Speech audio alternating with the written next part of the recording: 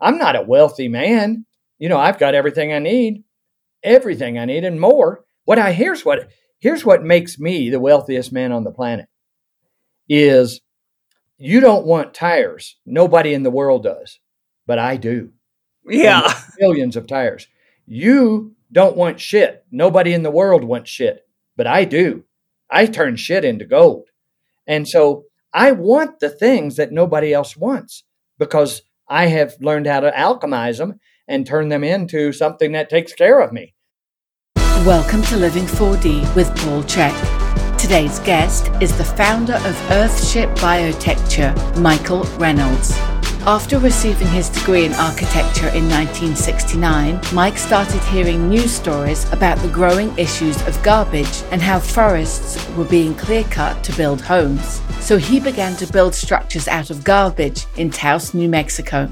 Over the next 15 years, he developed the Earthship concept, which encounters all of the natural phenomenon and creates sustainable, off-grid, autonomous structures. If you enjoyed today's episode, please consider leaving us a 5-star rating and a warm review at the top of the show page on Spotify or at the bottom of the show page if you are listening on Apple Podcast. Your opinions matter and your ratings help us to grow and help more people to be healthy, find freedom of body and mind, and to live their dreams. And now here is Paul talking with Mike about Earthships. Welcome to Living 4D with Paul Chek. Today we have a very interesting topic. We're going to talk about Earthships with Michael Reynolds. I found out about Michael Reynolds' work years ago. A friend of mine said, you got to see what this guy's doing. He makes homes that are really beautiful out of garbage and tires and cans and all sorts of stuff. And they're energy efficient and everything. It seems really in line with your values. And I got sidetracked and never really got a chance to look into it. And I was doing some research recently and on YouTube, and then all of a sudden a video came up with Earthships, and I saw the picture of the home, and I got, oh, I remember that. So I started looking. I went, oh my God, this is so important. This is so good.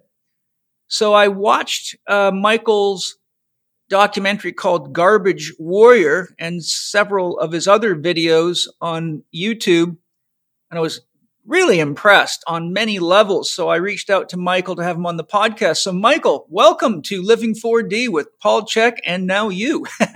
Okay, thank you. It's been a great investigation looking into your work.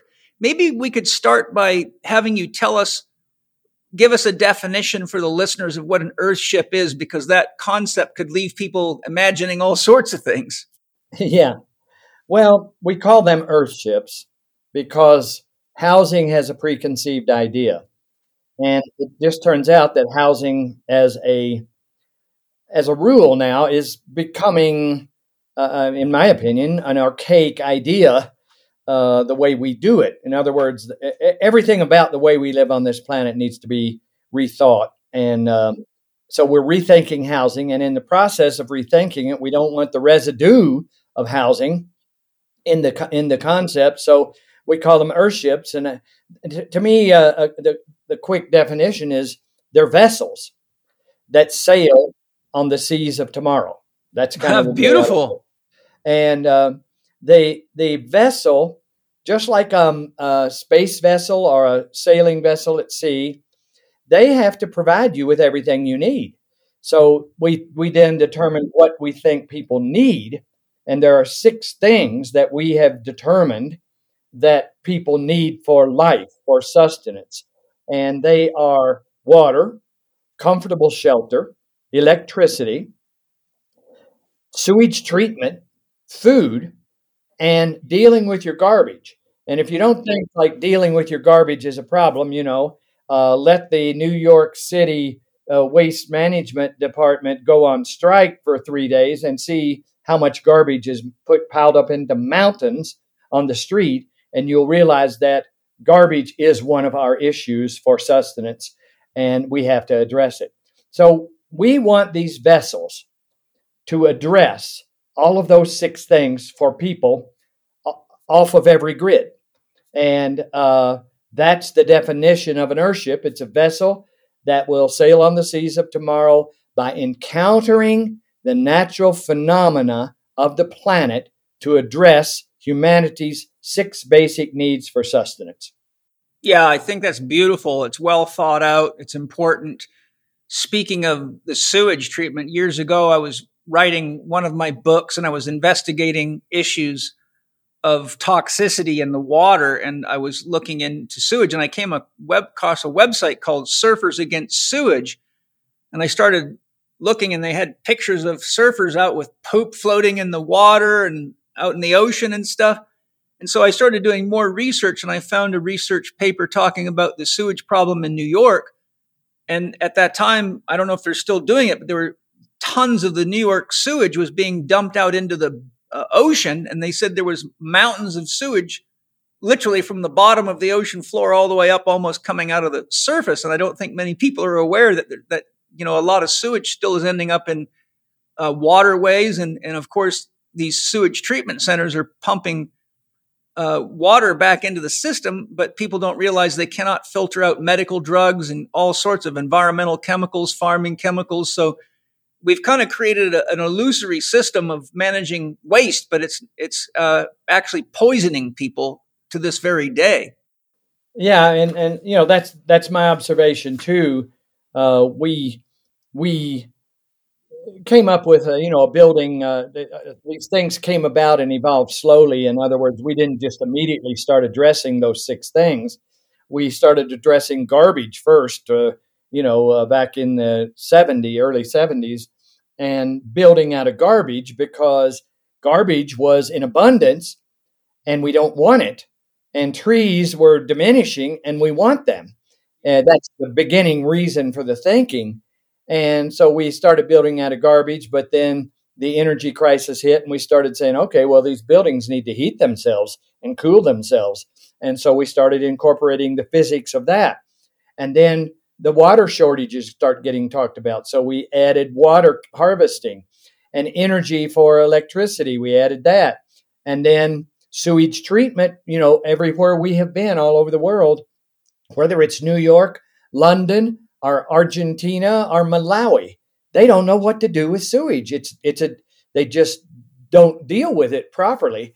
So what we're trying to do is make a situation where it's an easy path to follow, almost as if it were a yellow brick road, that easy, to sustenance and autonomy for people to simply fall into easily, so that if you're making it easy for people to go this direction, then you have a chance of turning things around on this planet. Because right now, all of those 6 things are given to us by government or corporations, and they're not even giving a damn about how they get it. It's all about money and selling it to us. So we want to be responsible. We want every person to understand and be responsible for their own shit. Literally. Literally, yeah. My shit is going to be dealt with on my property, and I'm going to go through the biology to deal with it. And I think that's, we've come into this centralized power, centralized water, centralized sewage treatment, piping shit all over the under the streets of Prague and every city in the world. Piping shit in pipes is just absolutely ridiculous. You can make shit go away biologically and turn into soil on your own property. And just like sun shines on every house, yet in the name of green and sustainability, we're going all over the world, humans are, and filling up green fields with solar panels and calling that green and putting that power into the grid and then delivering it to the house that already has the sun shining on it. I mean, I'm just seeing the way we live on this planet is insane. I really want no part of it. Well, the beautiful thing is, though, that the problem is something that you've devoted your life to creating solutions for. And that, I think, must have given you a sense of meaning in your life and a sense of purpose. Well, it has gotten to be, it's getting more than a purpose. It's getting to be I'm driven at this point to at least illustrate that there is another way. And it's gone beyond money, beyond relationships, beyond anything. I can't let it go beyond health, because if I die, I can't do it. So but it is. But see, at the same time, it's fun. It's a hobby, and I do use it as an income for what I need. So it is just, I live, eat, breathe, and think it all the time, and I'm making some headway. We have a building now that we have just finished. It's sold before it was done. That it's 20 below here in the winter. I'd go out there first thing in the morning to work on it. It'd be 71 degrees inside. No That's fuel, beautiful. No heating, no anything. And it would have, right now, Mississippi is, even wealthy people are waiting in line for some bottled water. I'm sitting on 7,000 gallons of rainwater, just waiting to be used. Electricity, the same way. The house has got a greenhouse all the way across the front, so I'm harvesting tomatoes. I mean, as they were, I call it COVID winter 2 years ago, when everybody was, first of all, quarantined with COVID, and the power went out back in Oklahoma and Texas and all of that, because of the lines getting ice on them or a storm or whatever. And people were waiting in line for food, waiting in line for water. Mothers were taking their kids out to the car to turn the car on to keep their kids warm. Some of them did it in garages and killed themselves.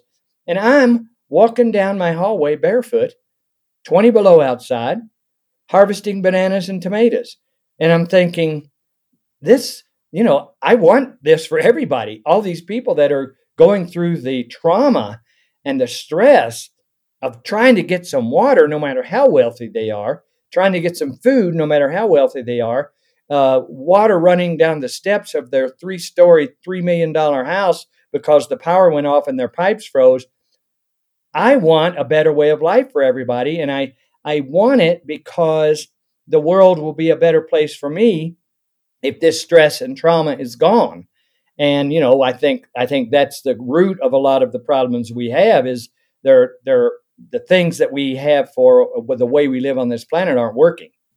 Yeah, it's interesting, watching your videos and seeing, you pretty much have very much what looks like a permaculture model where what they call food forests. You really set your homes up very, very beautifully. And I remember in one of your videos, you were pointing out all the bees that were around you and how beautiful that was.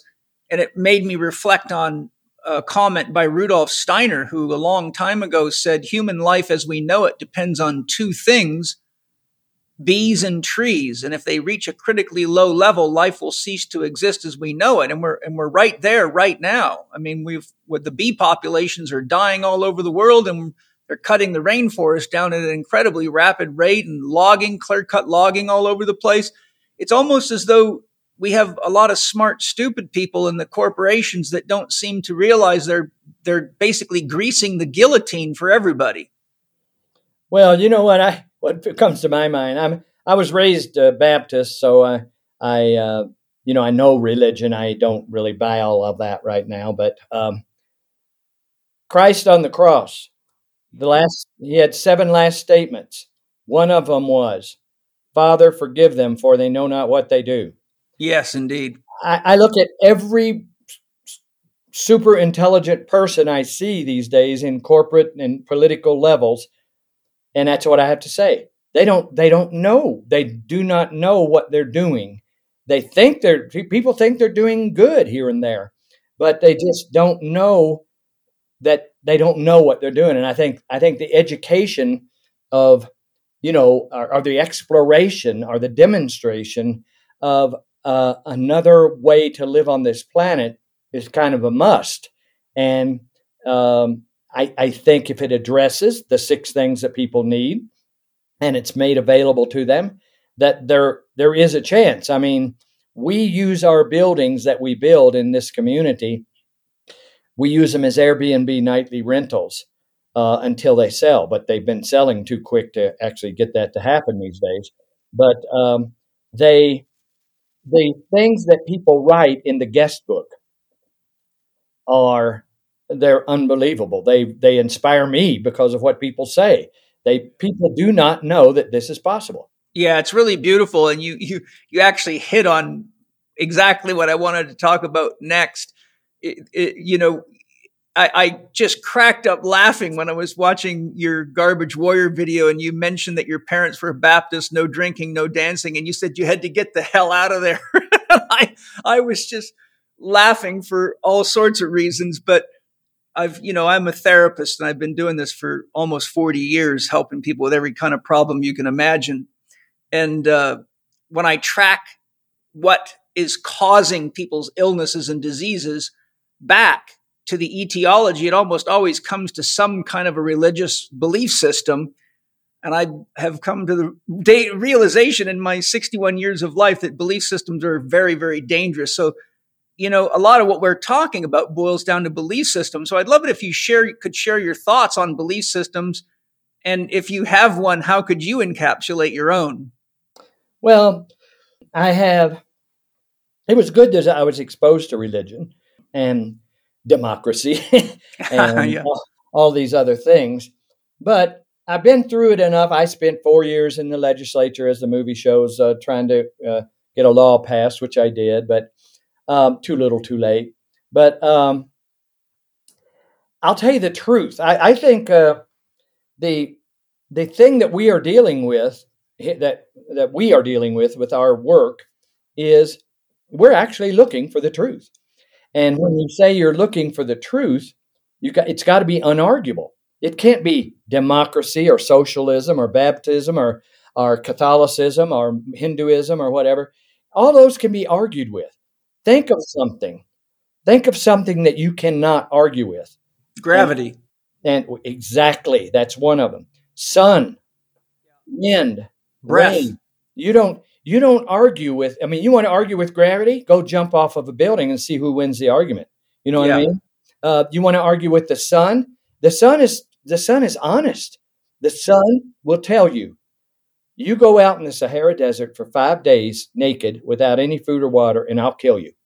Yeah. Or you build a south-facing glass house with south-facing glass in the mountains of New Mexico, and I'll make you cozy and warm.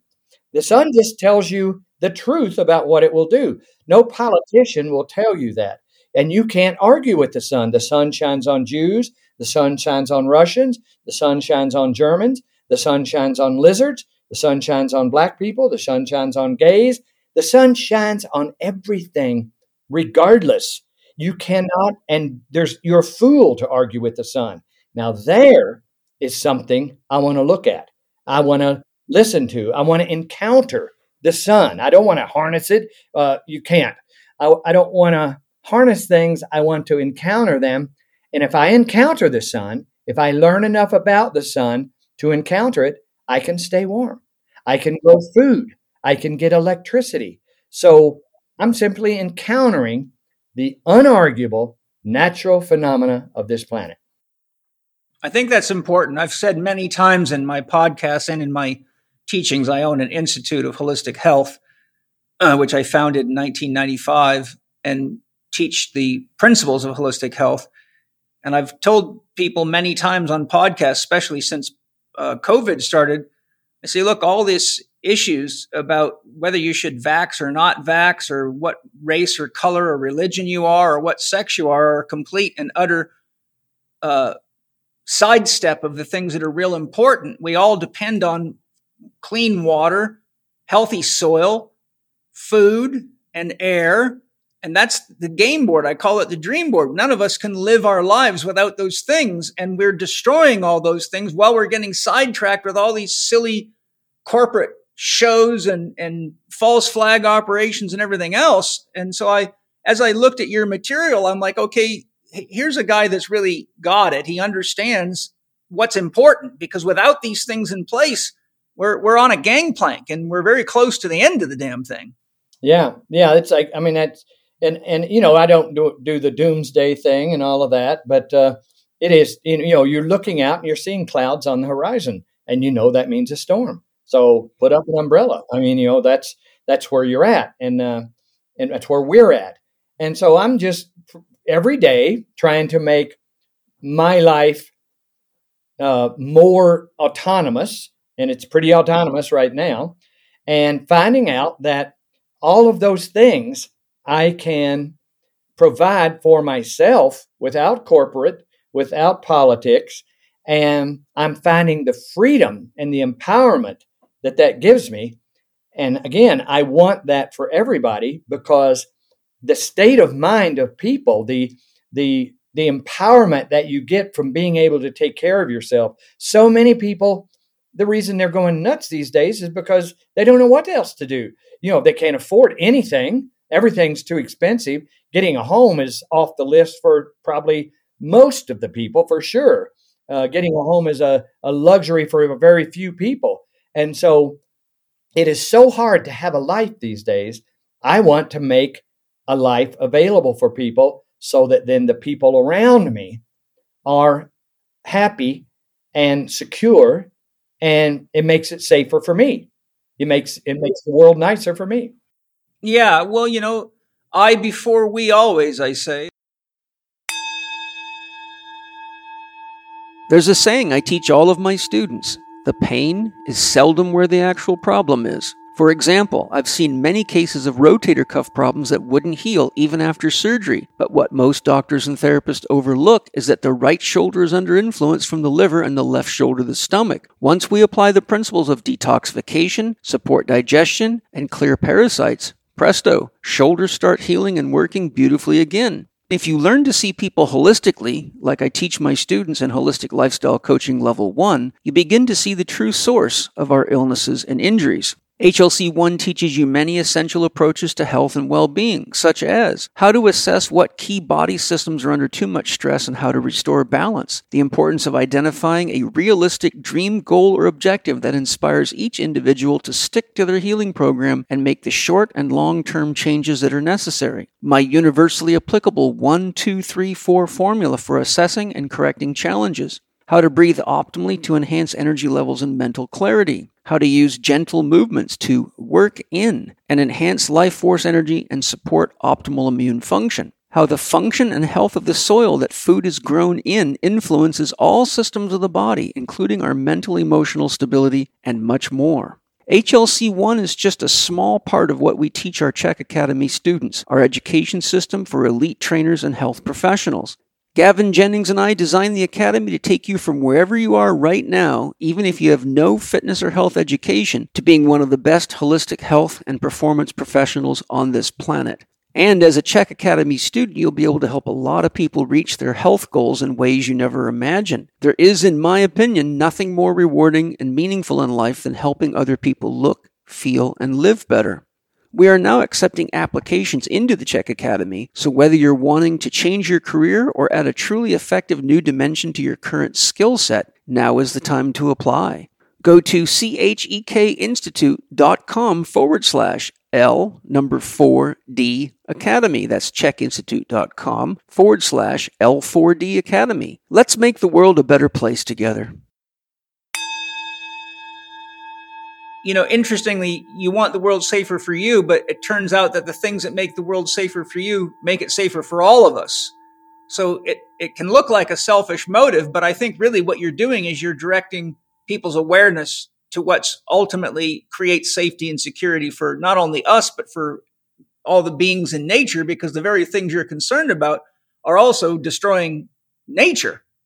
Yeah, exactly. I mean, a thing that drove it home to me was, this has been a few decades ago, a couple of decades ago, that when I was, I had books and everything out and people have been coming here for a long time. And I had all in 1 year, one season, I had maybe 6 or 8 different groups coming to me, wanting me to build them a sustainable, colony or community or whatever. And I'm telling you, amazingly enough, several of them had they had it in different ways, but they said, we want an underground chamber too. And I'm saying, okay, what do you want that for? They said, for guns and ammo. And I'm like, here you are wanting me to build you a sustainable, autonomous community, village, and you want an underground chamber for weapons and ammo? Why? And they said, well, we're going to have it together. We're going to have our tomatoes and our bananas and everything and our energy and everything. And when the shit hits the fan, people are going to come try to take it from us. So we want guns and ammo to fight them off. And so that hit me. And I went, after I thought about it for a while, I came up with what I thought about it. And it's that the next group that came, and sure enough, there was one. And I said to them, they said they wanted an underground chamber or a safe chamber or something for guns and ammo. And I said, even if you've got the stomach to kill men, women, and children who are coming to you for your tomatoes and your security that you have established, you don't have enough guns and ammo. You couldn't get enough guns and ammo to kill them all because they will come and never stop coming. Your best defense, here is your best defense, and I project this to the United States and the world. Your best defense is to make sure that everybody within 500 miles of you knows how to do what you're doing, knows how to grow tomatoes, knows how to stay warm without fossil fuel. Make sure that all the people around you know how to do what you're doing.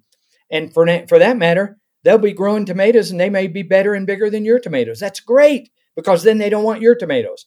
You want to make sure everybody around you is safe and secure. Now imagine if a country did that, if the United States said, we need to make sure that every other country has got everything that we've got, then what kind of world would it be? I mean, everybody's got everything and everybody's concerned that everybody has everything. No more people shooting people in grocery stores or driving airplanes into the Twin Towers. I mean, we're talking about a very simple, it works. I mean, it works on a small scale. I see it working when I make sure that everybody on my crew, on my staff has got what they need. It's just more comfortable. It's, I'm not Daddy Father Christmas or anything. I don't just dole out whatever. I give people opportunities. I show them directions that have worked for me.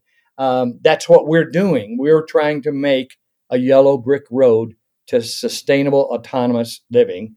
And you can't get it unless you walk down the road. We're not going to carry you down to sustainable autonomous living and put you in it.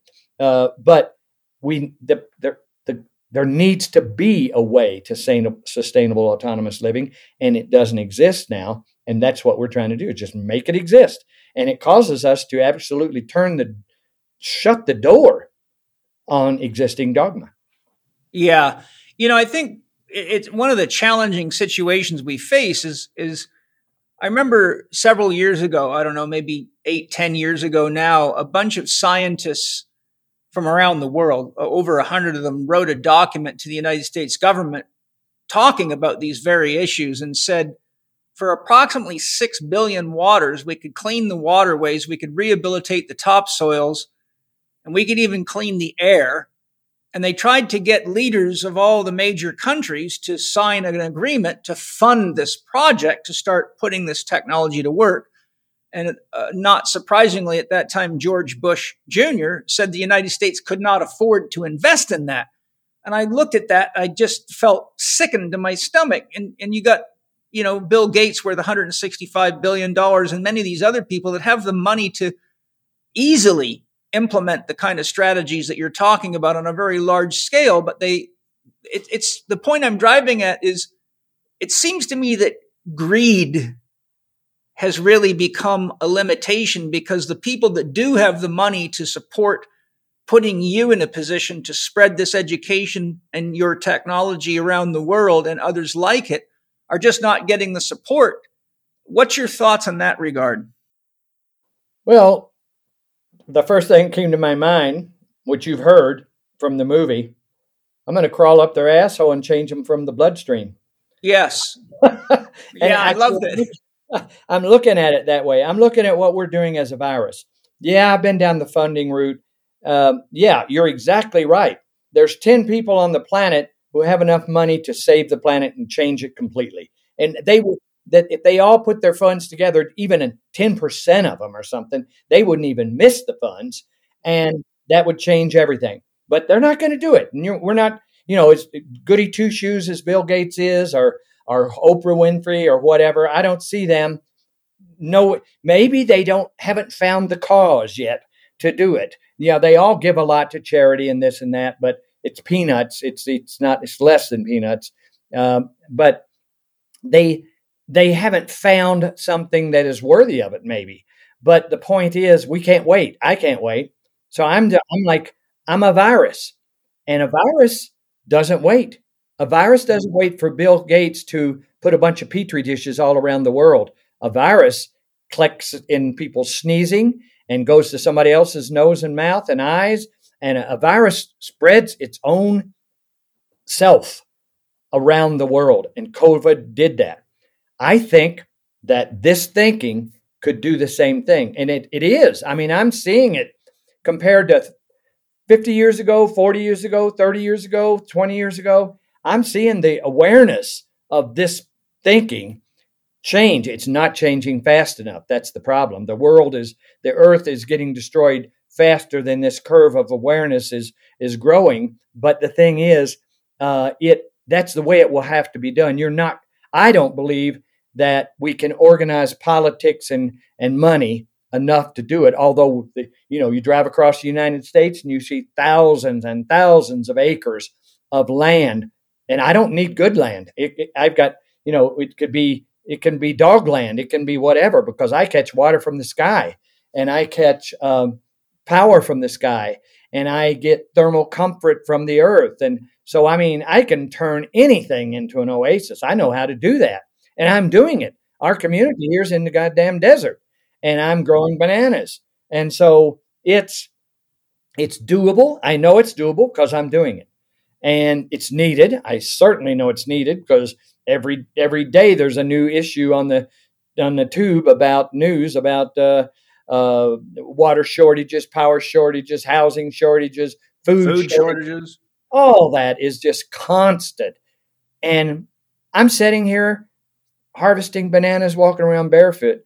And I cannot not pursue trying to make this spread. And I don't franchise it. I believe money is a tool, but I don't, the way I look at money is it's a wrench, and you need a wrench to turn a boat. You can't do it with your hands. You need a wrench. Maybe you need 2 different size wrenches, adjustable or whatever. But do you need 5,000 wrenches? I mean, really, what the hell are you going to do with them? You're going to have to build a garage to put them in. So that's why I look at Bill Gates and the Google guy and all those people. What are you doing with that money? It's just a pain in the ass. It's a burden. Change the world with it. Find something. They're intelligent people.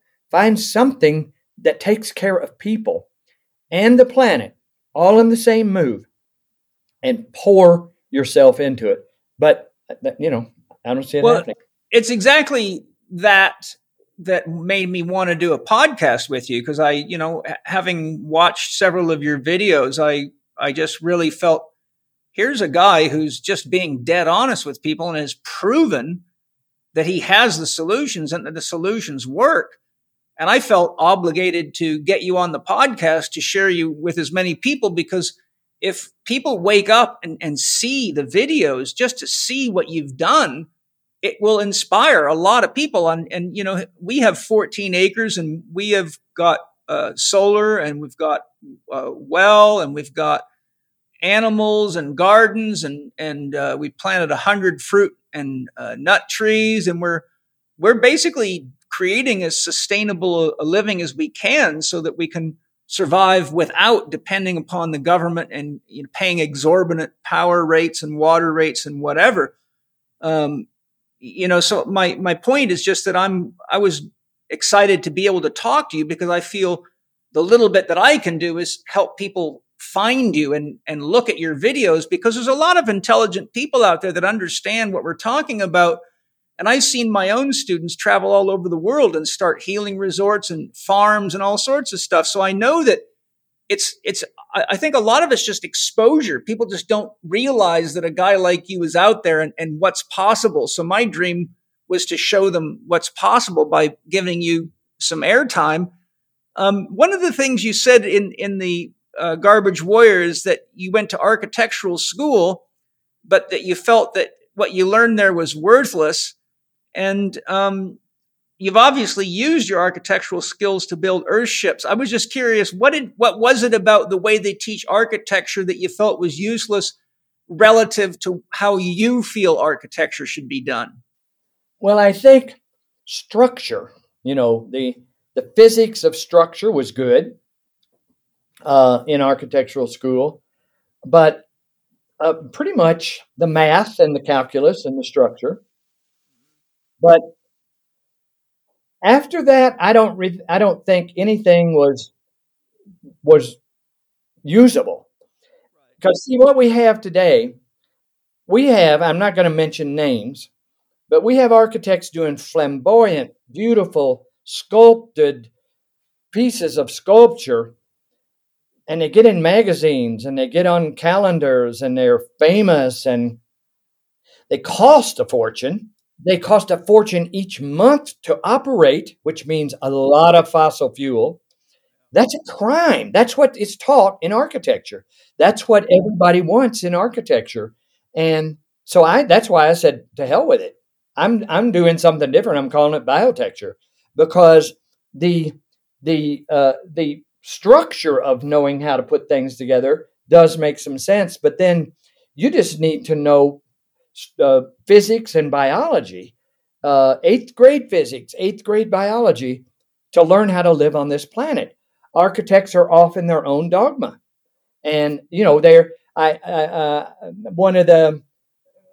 I got my license taken away in New Mexico for, doing everything I do, running sewage through the living room and building out of garbage and so on.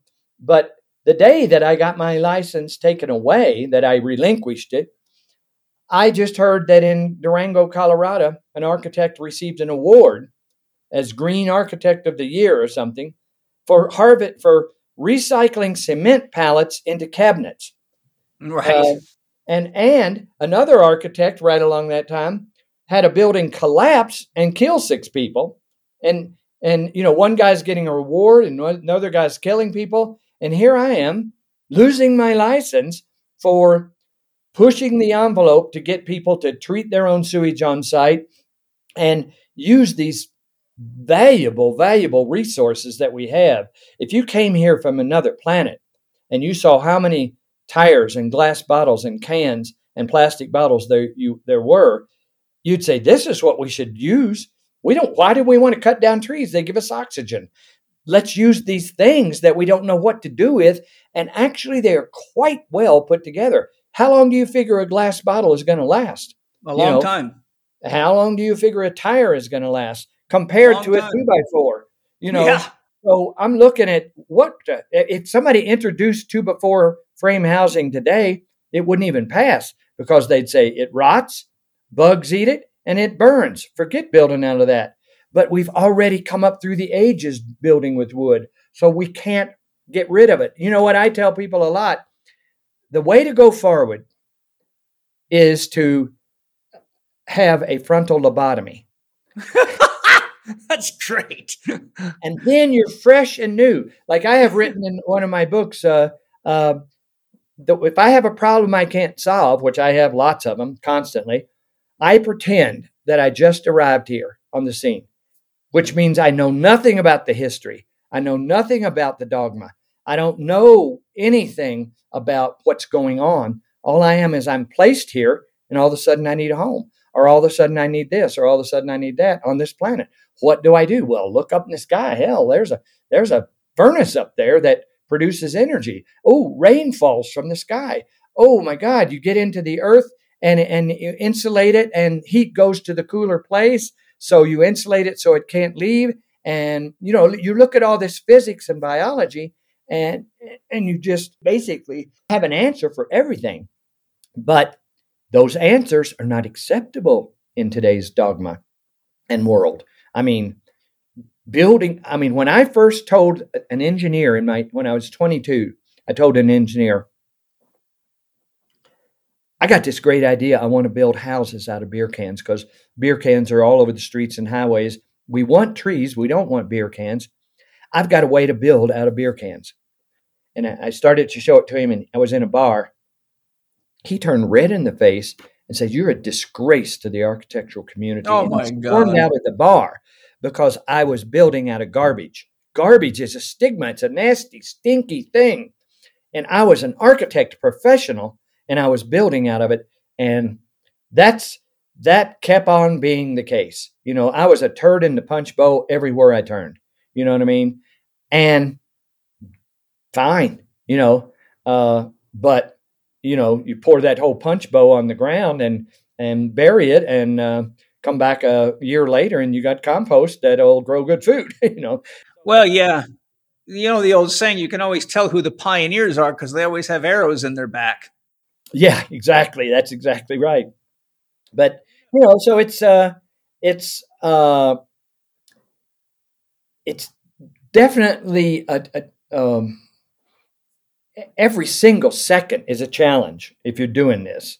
But if I'm not doing it, I actually get a headache if I'm not doing it. If I'm not doing this, I get a headache. It's like I have to do this, but I make it fun. I mean, one thing I say is you can't decorate. Why decorate a boat if it isn't going to float? Right. You build this boat and you put it out on the sea and it sinks. Well, let's find out if it's going to float first before you decorate it. So, because I like art. I paid my way through school being an artist.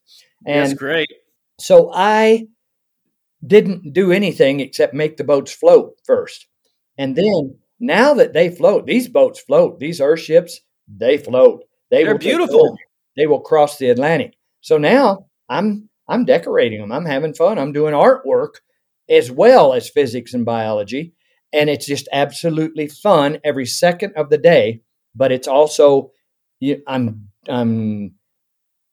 going in this direction, and there's just nothing going to stop me. And I'm not getting frustrated because it's not happening overnight, the whole world.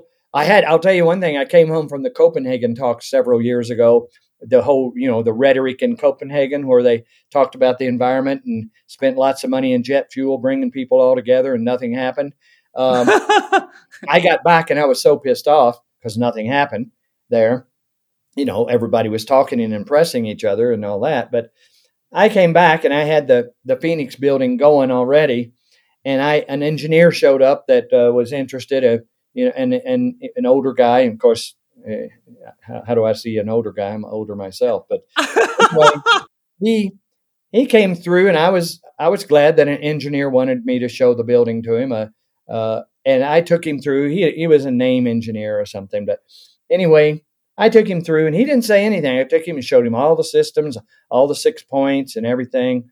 And he didn't say a word. And I was thinking, this guy's not buying this. And I took him all through, and then I stopped and I said, well, that's pretty much it. And he said, you know what the world needs now? You know what the world needs is 1 billion of these immediately. Yeah. That's what he said. That's exactly right. That was it. And it's, so I know we've got it.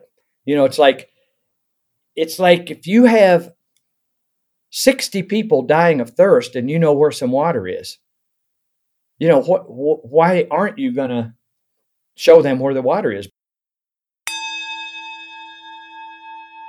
Hi, everybody. Hope you're enjoying the show. I thought I'd take a minute to sing you a little song. Dr. Quiet, she is yin. Know how she loves to bring energy in. She teaches you how to rest so your energy is always at its best. Hey! And I want to tell you a little secret. You know how I support Dr. Quiet? I use Organifi Gold, and it does some magic to help you sleep deeper and restore better so you can get up and be a freedom fighter first thing in the morning and all through the day. And I got Drew Canoli, who created the product right here, right now, to tell us why it works so well. Drew, what's so unique about Organifi Gold except the fact that my kids won't stop asking for it?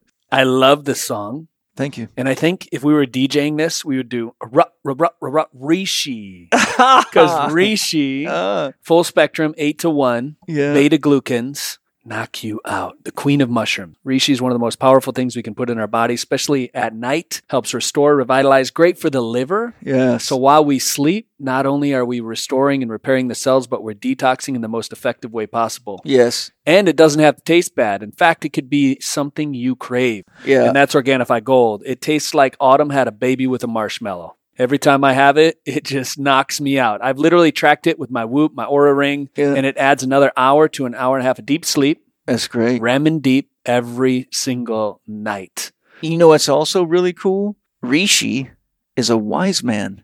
It's not only the name of a mushroom, but a reishi is a wise man. Oh, true story. Yeah. Yeah, I love that. It's absolutely true. I'm not pulling your leg. And how much wisdom have you and I gained from night school? A Dream lot time. of wisdom. Yep. Yes, and you gain a lot when you can't sleep. You go, what am I doing wrong? And how do I get it fixed up?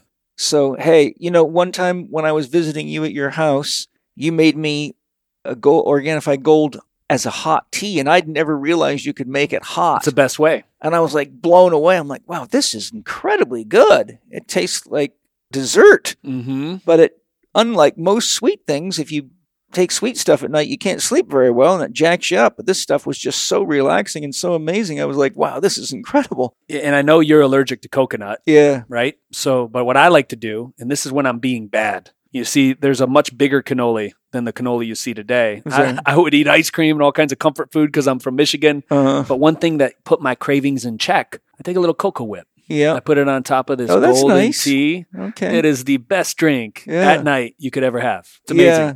I'm intolerant. I'm not allergic, so I did That's what try it it. is. It just makes me feel stressed, but I found that, if I don't overdo it, I'm good to go. Mm-hmm. So I'm really excited to have everybody try Organifi Gold because we all need to sleep deep and pay attention to what our soul tells us while we dream so we can work together to make this world a beautiful place for everybody and get our freedom back and get rid of the toxins in the government and other things we need to do. So it starts with good nutrition. Go to Organifi.com, Organifi.com, and get your Organifi Gold. And while you're there, use the code CHEK20 in all caps to get your 20% discount because we want you on our freedom fighting team right now. Love you guys. Enjoy Organifi Gold.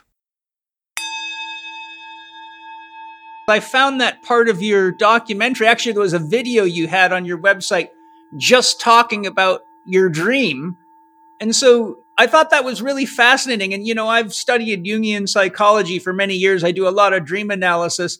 So, of course, I'm looking at that dream from many perspectives. But I thought that was really a powerful beginning to your story. So could you share that dream just like you did in the video? I think it's very interesting because it really has some deep point. There's a lot of messages in that dream. Well, it was in fact a dream, but then my mind elaborated it, and I never stopped dreaming it or thinking about it. But if you're talking about the one I think you're talking about, I was in the desert. Yes. With about 800 or 8,000 people, a lot of people. We're walking through the desert. Everybody's, really thirsty and really hungry. And there are some leaders that are kind of leading us, and we're moving as a mass through the desert. It's just miserable. And I just had it. I just took off in a different direction, just to explore, at least to see what the hell all we're doing here is walking and dying. So I took off in a direction, and it wasn't very far. I went up over a rise and looked down, and there was a green valley with a river in it. And I went down there. I got in the river. I drank. I relaxed in the grass. I mean, it was fantastic. And then I thought, wait a second, there's all these people, and it wasn't that far away. So I went back. To them. And they thought I was crazy. They said, you're an idiot. You're hallucinating, blah, blah, blah. But I did get some people to go with me. And I took them back to the river. And they didn't want to leave. And so we're all sitting there in the water and drinking and eating and everything. And so I wanted them to go back with me to get some more people, and nobody would go. They didn't want to go back. They wanted to stay there. And so I went back and I got some more. And pretty soon I did that 2 or 3 times. And then some of the people, the leaders in the group, started trying to stop me from going anywhere else, going to the river. And when I was taking people, they were trying to stop me, and that was weird. And so it was partly the people themselves believed that I was an idiot and hallucinating, and then the people that were leading those people didn't want me to go. I don't know why, but I kept going and doing it, and this thing went on, and then I kept on thinking about it and dreaming about it and so on. And finally, one time, I went back to the crowd and got some people and was going back to take them back to the river. And all the people that I had brought there were now on two different sides of the river, and they were having a fight over the water and over warring. So here I brought them to this beautiful place, and they're fighting over it. And then the people that are out there dying don't want to come to it. And it just showed me human nature, and the whole thing is just it is so vulnerable to any kind of a crisis that you have to like simply it just shows that you can't bring people to paradise. The water. You can't bring people to the water. You can't bring people to paradise until they've had the frontal lobotomy. Well, I don't know if you know, but there's what's called the third wave of psychedelics happening right now. So I think the magic mushrooms may be the lobotomy that lets the unconscious speak a little bit more truth to people. Yeah, you can't bring your baggage to paradise. You just can't do it.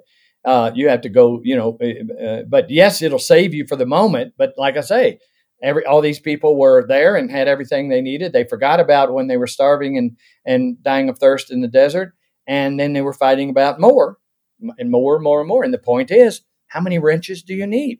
What drives greed? Is it insecurity or what? I mean, I'm not a wealthy man.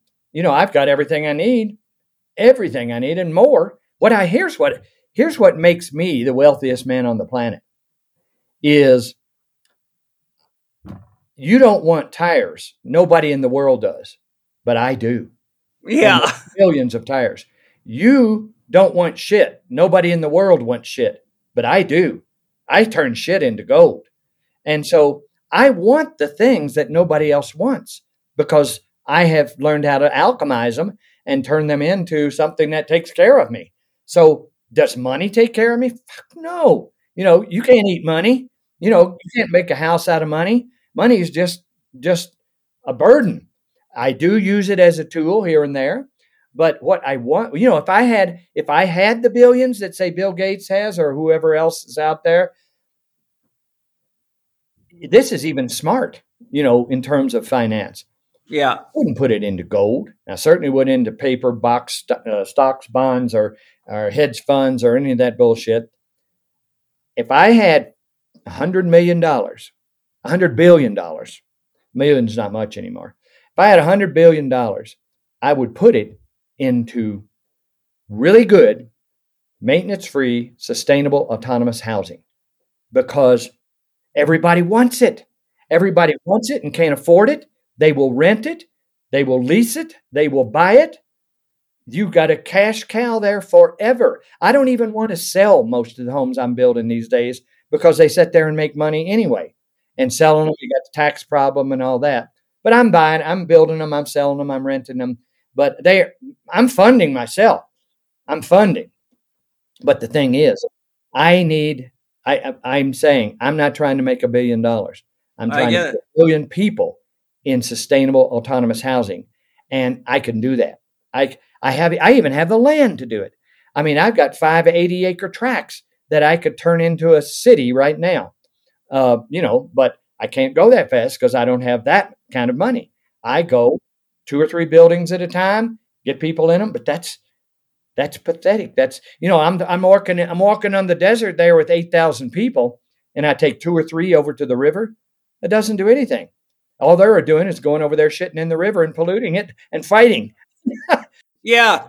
Well, when we look at that dream, if the 8,000 people wandering aimlessly through the desert in your dream represents humanity, what do you feel metaphorically or in actuality that if those people represent humanity, what is everybody thirsting for, do you think? Well, one thing is water.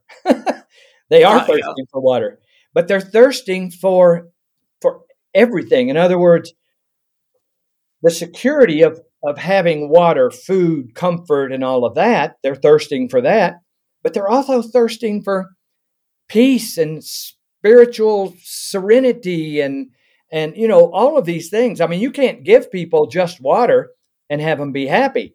They want love. They want serenity. So what I'm saying is you got to start with the foundation of a building and then build a building on the foundation, sort of. Okay. The foundation of building a new humanity is autonomous sustenance. Give everybody that. And then they have time and brain cells and to think about themselves, or playing the guitar, or painting a picture, or making jewelry, or just decorating their lives. And then that flows out into people and the beauty and those things. We don't have room or time for those now in our world. But if we did, that affects people. And I do think they're thirsty for that too. There are people that are lonely. They're thirsting for everything. But you have to do it in sequence, in my opinion. You have to stop people from stressing over sustenance. And see, if I had my way, what I would do is I would make sure that every man, woman, and child on this planet had sustenance, had a home, a humble, small, little home. Every man, woman, and child over 21, let's say, or even over 18, had their space that encountered the phenomena of the planet, that gave them comfort and gave them water and gave them food and gave them energy and dealt with their sewage. And if everyone had that, then all of a sudden people have time to think about life itself, which is maybe why we're here, what we're doing here, how to be happy, all these other things that people want. But you can't think about being happy if you're worried about dying from starvation or thirst or whatever. So there is a layered foundation to get to nirvana or whatever it is, and it starts with the basics of autonomy, sustainable autonomy. You can't get it through government providing you with housing. You can't get it with government providing you with money. What they just spend it on booze or whatever. And all the corporations. There's no corporation on the planet that is worth its salt. There's no corporation that does anything except try to make money. And so that's what's wrong with the whole food industry, the whole pharma industry. We give people bad food, poison food, to keep them sick, so that the pharmaceutical companies can treat the symptoms and they can make a ton of money. They don't want to heal them. They want to keep them sick so they can make money. It's almost too well thought out for any one person to have thought it out. We just kind of found it. But I mean, I got diagnosed with stage 4 cancer 3 years ago. And, they told me to pick out a coffin. They told me they're going to do all these things to me. And it was horrible. But I just started researching it the same way I researched physics and biology for these buildings. And I found out it's all, there is a way. There is a way without radiation, without chemo. It's all in the food. It's all in the knowing of your biology. And, and of course that gets you into cattle industry and hormones put into animals. And everything is all connected. Absolutely. Together. Our mess is all connected. So our solution is all connected. Yes, I think there's beauty in that. Oh yeah, I think there's beauty in it. One of the challenges that goes exactly hand in hand with what you're sharing is, you're talking about large corporations that want to control people because it makes them profitable. And what you're really offering is a level of sovereignty, self-sufficiency, and freedom that takes a lot of the money and power and control away from these people that have ulterior motives, as the world is clearly evidence of. I think that's probably part of the reason that you haven't got a Bill Gates using a plan like yours, because you're really creating authentic freedom, sovereignty, and it just seems to me that there's too many greedy people at the top of the food chain that don't want people to have that degree of freedom and autonomy. They'd rather capitalize on keeping them sick and profitable, and they don't seem to have any awareness of the fact that they're destroying the very planet that they eat from too, which has always been an amazing observation of mine. It's like, don't you realize you're killing yourself? Well, there got to be a lot of analogies and metaphors and everything for trying to get people to look at it that way. One of them I did many years ago, and some people can relate to it, is you look at yourself 1 inch from a mirror, and you're going to see little pock marks and skin pores and hair and whatever. And then you go away 6 inches, and you're going to see pretty much your whole face, maybe, or part of your face. You go away a foot or two, and you're going to see your whole face. You go away from the mirror 10 feet, you're going to see part of your body. You go away from the mirror 20 feet, and you're going to see your body in the room that you are in and in your environment. And you keep on going away from this mirror, further and further and further. And pretty soon, you see yourself on the planet Earth. And when you go away, when you develop the ability, let's say, to go away that far and look at yourself, there you see it. You see the problem that you are in. It's a matter of going away and looking at ourselves. I call it maneuvering. In other words, if you can go far enough away from yourself to see yourself from 2,000 miles away or 20,000 miles away, as it were, or then you add to that you move, you circle around yourself. You see yourself from behind and above and below. Then you get the picture. But if you're within an inch of your face, you're only going to be dealing with skin blemishes. You aren't going to be dealing with hunger. You aren't going to be dealing with the planet. It's a matter of getting people to get far enough away from dogma or whatever it is to see themselves and to know that and also I think it's important to make people, to empower people to be in charge of in command of their own life, not depend on the government, not depend on corporations, not depend on a spiritual leader. The sun shines on me, on my face. Me, and the sun is unarguable. I guess I'm a pagan. Maybe that's it. Maybe we're talking paganism here. And look at the corporate religion of Christianity. Wiped the pagans out. Started destroying all the trees that they worshiped to make sure that there was no way to worship anything but what they wanted you to worship, which is how they generated their money. And what your mirror analogy is actually very beautiful, and it brings up a point. Having listened to many interviews with astronauts and studied the work of Edgar Mitchell, who started the Institute for Noetic Sciences, Edgar Mitchell clearly describes looking at the Earth from outer space and realizing how absolutely, utterly precious it was and how it was a living, integrated system. And it moved him so deeply that he came back and devoted his life to developing the Institute for Noetic Sciences to study consciousness, to try to get deeper into, the mysteries of it all. And I think, that oftentimes people have such a myopic view of their life. And as you said, they're just struggling to survive.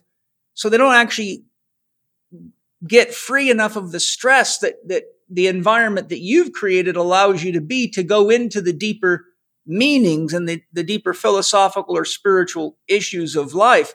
So I think that's a lesson in itself, is to step back and ask yourself what's really important, and what not only what's important for me, but what's important for all of us. And I think you've devoted your life to answering those questions. And I'm really grateful that you have, and that you've got so many videos out there. I'm sure most of you are aware, even though you may not like the taste of organs, that organ meats are extremely important and good for you. And I've got great news for you. Paleo Valley makes an amazing grass-fed organ complex that's unique and better than anything I've ever found out there. So much better, I wanted you to hear right from Autumn Smith, its creator, exactly what you're going to get from their grass-fed organ complex. Autumn, get us informed on why we should be using your amazing organ complex. Okay. Well, like you said, organ meats are nature's multivitamins. And when we use them, we feel this energy and this stamina. And most people don't like the flavor. So what we did was we took grass-fed and finished organs like liver and heart and kidney, and we just put them into capsules so that you can get all the benefits, the beautiful benefits of organ meats without actually having to taste them, without liver burps, of course. And they're just freeze-dried. So again, they're not processed heavily in any way whatsoever, and they are sourced from American farmers using regenerative agricultural practices. And all you have to do to try it out is go to our website at paleovalley.com. That's PALEOVALLEY.com. And you can use the code CHECK15, and that's lowercase CHEK 15. And I sincerely hope you love it. One of the things that you said that as a guy who has got a long background as a mechanic and working in many different trades and being in the military, racing cars and all sorts of stuff, and I'm an inventor with multiple patents myself. So you said something in your documentary that I thought was really important. You said, Michael believes that progress, someone said in the documentary, Michael believes that progress evolves by making mistakes. And so I think that's really important because I think that if we make mistakes and learn from them, then we grow and we move closer to the truth. But if we keep making the same mistakes over and over again, well, it's like banging your head against the wall, waiting for the pain to go away. It doesn't work very well. Could you expand a little bit on that concept of progress evolves by making mistakes? That's the way I've learned, is by trial and error, by making mistakes. But our world, our professional world for sure, doesn't allow mistakes. You get sued. A lawyer gets sued, a doctor gets sued, an architect gets sued. You don't get to make mistakes. That causes you to be safe within the confines of your insurance company or your professional practice documents or whatever. We have corralled ourselves to not evolve. And through mistakes, you can evolve. I mean, I just, when I want to do something and I can't figure out how to do it, I just start doing it. And I'll make 20 mistakes and I'll go, wait a second, but this could work. I wouldn't have learned that if I didn't saw this not work. And so I didn't see it not work. So I'm just saying, I'm a big fan of mistakes. And anybody that knows me will tell you that, I make tons of mistakes, but every once in a while I get something right. And I've been making mistakes for 55 years, and I've got quite a few things right. And those things, by right, I mean they work. That doesn't mean they're going to still improve or evolve or whatever. But the thing is, I'm sitting here on buildings that will take care of people, and I want 8 billion of them out there for people, because it will be the foundation of the birth of humanity starting to bloom. Humanity's not going to bloom now. It's struggling for life, because I think humanity, if it bloomed, we would be so surprised at what we really have in our genes to do. But, I've seen plants that way. I've seen plants when they're struggling just to stay alive. They're just some green thing that just sitting there struggling, trying to stay alive, and it manages. But when you give them nutrients and nourishment and from the healthy nutrient water and everything, they do things you never thought they could do. They bloom. They go crazy. They expand. You have to hack them away with a machete. I mean, I grow plants that way. I'm not a green thumb. I'm not a gardener, really. But when I started running gray water through rubber-lined botanical cells and recycling it into plants, the plants started going crazy. I'd never just water a plant again. I would give it something used, some food, some shower water, something that's got more in it than just clear water. And the plants just go crazy. And I mean, people ask me a lot of times, well, what do you do if you go away for 3 months? I say, well, the worst thing that's going to happen in an earthship when you go away for 3 months is when you come back, you're going to need a machete to walk down your entry hallway because your plants are going to take over. And that's how happy the plants are. And there's, you can actually see, people used to ask me, can you eat enough out of an earthship? And I'd say, well, I'm a steak man and I eat steak with bacon and a side of bacon and a margarita. And so, no, you can't eat. You can't stay alive out of your earthship. It can exhilarate you, your food. But now that I've been a vegan for 3 years, I don't touch animal products for all kinds of reasons now. For all kinds of reasons. But yes, I can stay alive in my earthship. You don't need as much food as we eat. We eat way too much food. And knowing now that I've studied and know the foods to eat, I certainly could stay alive and healthy in an earthship without anything else, really. So that's a statement right there that if what that requires is when a person off the street asks me if you can stay alive in an earthship, well, the answer has got to be categorized here. I mean, what do you eat? Do you eat hamburgers 3 times a day, or what do you eat? If you eat food that is homegrown and good for you, yes, you can. If you eat, duck and turkey and steak and all kinds of rich dinners and chocolate mousse and all. I mean, I had a restaurant here in town that I'd walk in the door and they'd meet me with a chocolate mousse and a margarita. I mean, that's how ridiculous I ate. Now I eat no animal products, and yes, I can stay alive, and I'm a hell of a lot more healthy. And all of a sudden, food is not a problem for me. I don't need the grocery store shelves get empty. I don't worry. I don't care. I sell T-shirts. We have a visitor center, and we sell T-shirts with green trees and all kinds of stuff on them right now. One of our best-selling T-shirts right now? What? It's got a picture of me, and it says, "Fuck you, I don't need you." That's cute. But see, the thing is, I thought all the staff thought it would be too horrible and everything like that. People are buying that because they got so many people in their lives that they want to say that to. You know what I mean? Their boss, their pharmaceutical company, their, the IRS. Politics, IRS. Yeah. And so I can say it because I don't need it. Yeah, I need people. I want people and all that. But I don't need the grocery store. I don't need the water company that's breaking in Mississippi right now. I got 7,000 gallons of water right now waiting to be used. I don't need the power company and so on and so forth. I don't need the pharmaceutical company. You know what I'm finding out is that there are many things out there, little minor things, drugs like aspirin, for instance, and other little finds like that come from real plants and stuff. The aspirin comes from a willow, a white willow, and but they do things. They actually, some of them cure parts of cancer and attack cancer and so on. But nobody pushes them because you can't patent them and make a fortune. I know. So the only things out there that are being pushed are things you can make $1 billion on. But there are all these little, I think they call them unlabeled or whatever drugs.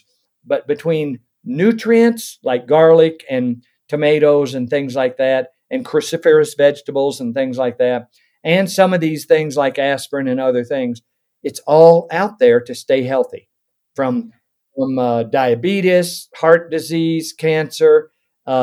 We can move in the direction. A holistic life solves all of the problems. It gets all the way down to crime and insanity and poverty. And, there shouldn't be poverty, because if you know how to interact or encounter the phenomena of the planet, like me, I call myself the richest man in the world because I have everything. Yeah. Well, I think that the world gives us what we need, but we have to be, conscious enough to use it. And are you familiar with the Hopi prophecy? Pretty much. Not. I wouldn't say I'm an authority on it or anything, but yeah, I've had encounters with a lot of the Hopi stuff. Well, the kind of the point I'm driving at is it shows, often when you see books about it, they show a picture of a rock where the Hopis carved a trail, and the trail goes around the rock, and then it branches, and one branch goes to the right, which is the Hopi say that's the industrial world that we're living in right now, but then it just dead ends. But the other branch goes all the way around the rock for, seemingly indefinitely, which would be the way that they were living in tune with nature. And so the Hopi were warning, you can only go so far in the direction you're going right now before you get a dead stop. And so I was just curious as to if you look at where we're at and that prophecy of the trail coming to a dead stop, I mean, how far do you think we can go doing what we're doing before we basically create a situation that, well, let's just say could be really, really a lot worse than even World War II or something like that? Well, I think we're seeing it. We're seeing, like, I've been on the planet 77 years, and I have never seen this much. There's been a flood here, there's a war, the big wars and all that. But we got it all right now. And coronavirus too, and all the, everything's happening. And as well as the planet is getting so it can't handle it. And we, think back in your life, how many, before this past decade, let's say, how often did people go into grocery stores and open fire on people? That never has happened. Yeah, no, it's very in rare. The last 10 years, it's happening everywhere. That has to do with the mental, the things that people are eating, the nature of life on this planet, so that we are constantly struggling. You take a little bunny rabbit, soft little fluffy bunny rabbit, and they're harmless. They're just beautiful little soft creatures. But you put a bunny rabbit in a corner and come at it. Claws come out, teeth come out. It's vicious.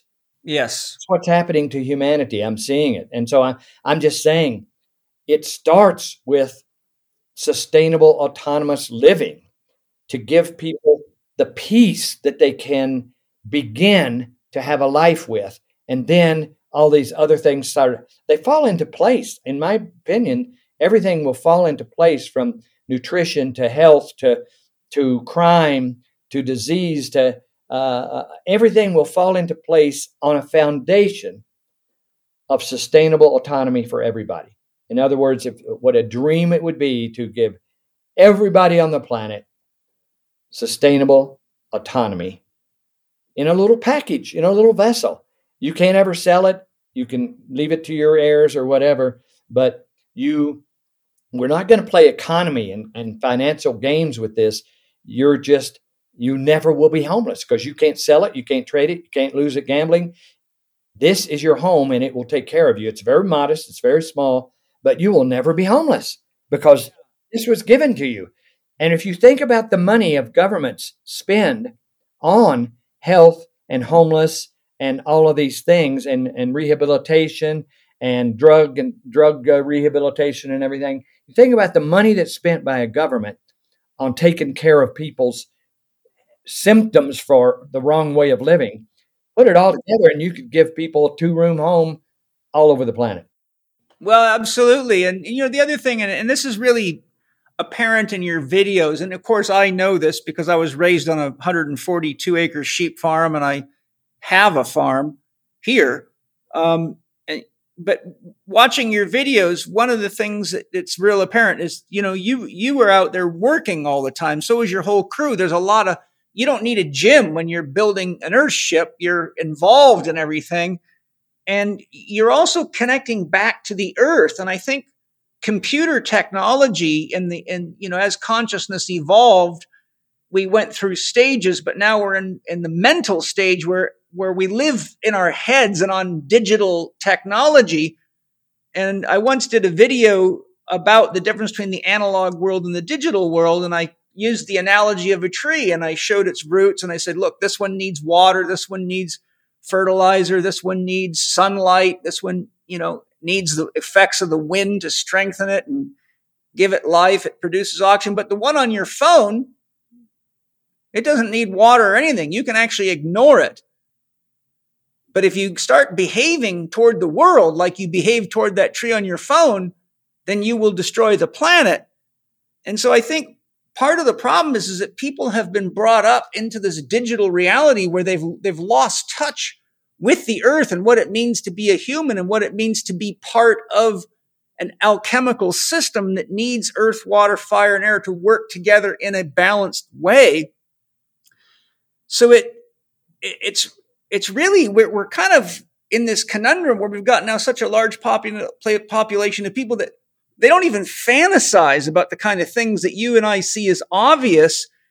And, which leads to my next question. Why do you think it's so hard for people to have not come up with or not accept or buy into your concept of using a lot of the waste that we have, from the tires to the cans to the bottles, to make things out of them that are actually effective and as you've shown very clearly, very stable and very enduring? I mean, I saw some of your houses in your videos were over 30 years old that you were going back, and they still look like they were in great shape. Well, it takes time is time is a tricky thing, but it takes time. Look at how long it took for people to switch from the horse and buggy to the automobile. It took time, and then to switch from, like, when the things that we've looked back into in history, they do. The horse and buggy has now fallen by the wayside, and we do have automobiles, but now automobiles are about to fall from the wayside. At least gasoline engines, and then it takes time, and it takes time just because of the natural course of things, but it also takes time because of the unnatural course of things, because people don't want electric automobiles because they're making money off of gas. So you got the human element in there messing with it constantly, but still eventually they run out of gas and we have to do something else. And so, there's that absolute pragmatic thing that is going to happen. Reality. And all I'm saying is I'm just trying to, I used to run rivers, like I ran the Grand Canyon in a little 12-foot red shank raft. And what we would do, the big rapids, we would stop before the big rapid and walk down the river on the side and scout the rapid and look for the holes and things. Well, I'm kind of been doing that. I'm scouting the rapids of the future, and I'm seeing some waterfalls, and I'm seeing some stuff that's not navigable. So I'm trying to come up with a vessel that will make it through all of that. And that's what I'm doing. I can't expect people to see what I have seen from walking down the river and seeing what's ahead. But I do see them. I do see people responding. When people stay a night in one of these buildings and write about it in the guest book, they thank God, they thank me, they thank for this. They give thanks for knowing that this is possible. And I'll tell you, one time somebody said something and I was livid about it, but now I see that it was the best compliment I ever had. They stayed a night in an Earthship, and their comment the next day was, I didn't even know I was in an Earthship or anything special. I had everything that a regular house has. I didn't notice anything different. And that pissed me off at first. But then I went, wait a second, I've hit it. I've got the Earthship giving people everything they're used to. And it's the same comfort level. So that was success. Yeah. And that's the beginning. That's the beginning. But it's still got a long, long way to go, because after that realization, you've got to have people understanding that they don't need so much. And, because we do not need to have everybody have all of the space and things that they have in terms of a home. You have to, I can't just talk about it. I have to do it. I have to show it. There's a lot of people that really talk a good line of rhetoric, but it doesn't mean anything unless you're creating physically, you're manifesting. There are the talkers and the thinkers, and there are the manifestors. On our planet, the manifestors have taken over. They don't think, they just manifest. Box Walmarts and all kinds of stuff like that. We got a lot of manifestors and we got a lot of thinkers. But we need a thinker that is also a manifester. We need a lot of those thinkers that manifest. I think you've really demonstrated that. There's an old saying, never judge a man by the creed he professes, but by the life he leads. And I hate the he part of it, but he or she leads, because then you're, the old saying, the proof's in the pudding. And I think you've really demonstrated that. Hi, everybody. I hope you're enjoying the show. I imagine you know that magnesium is one of the minerals that people in North America are the most deficient in, but it's an extremely important mineral to have in your diet regularly. And believe it or not, Bioptimizers has improved what was already well known to be the best magnesium formula out there, called Magnesium Breakthrough. So I've got Wade Lightheart with me to explain what it is they've done to improve this already excellent formula. Wade, what is new about your new Mag Breakthrough formula? Well, it's called sucrosomial magnesium. So we have 7 different types of magnesium in Magnesium Breakthrough because they're uptaken by different parts of the body. But a new type of magnesium has been created called sucrosomial. And what it shows in the research in science is that it's actually even more absorbable by the body, particularly inside of the brain, which is a big aspect to enhance neurotransmitter formation, as well as ensuring the rest and relax response in the nervous system that a lot of people will take magnesium for. They find it, clocks them down, helps them sleep better, allows for the relaxation of striated and smooth muscle tissue in the body, which creates an energetic relief.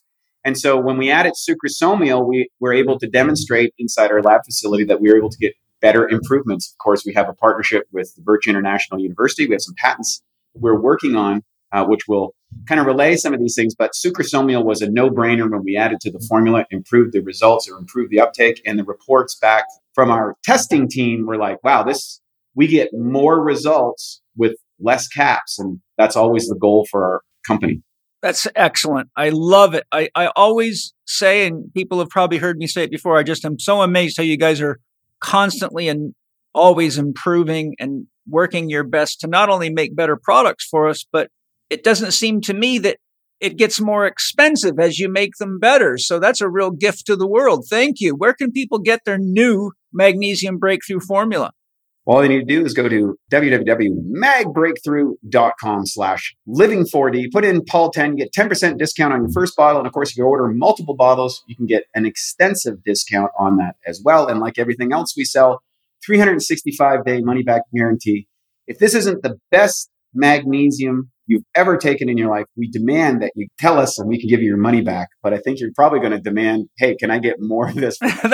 That's probably more the truth. So that's magbreakthrough.com/living4 and then the letter D, code Paul 10. Enjoy deeper relaxation and better nutrition with Mag Breakthrough. One of the questions I wanted to ask you is, even if everybody was to switch to solar, it's a big investment. I just spent, my family and I just spent $90,000 to outfit ourselves with solar for our property and our operation here.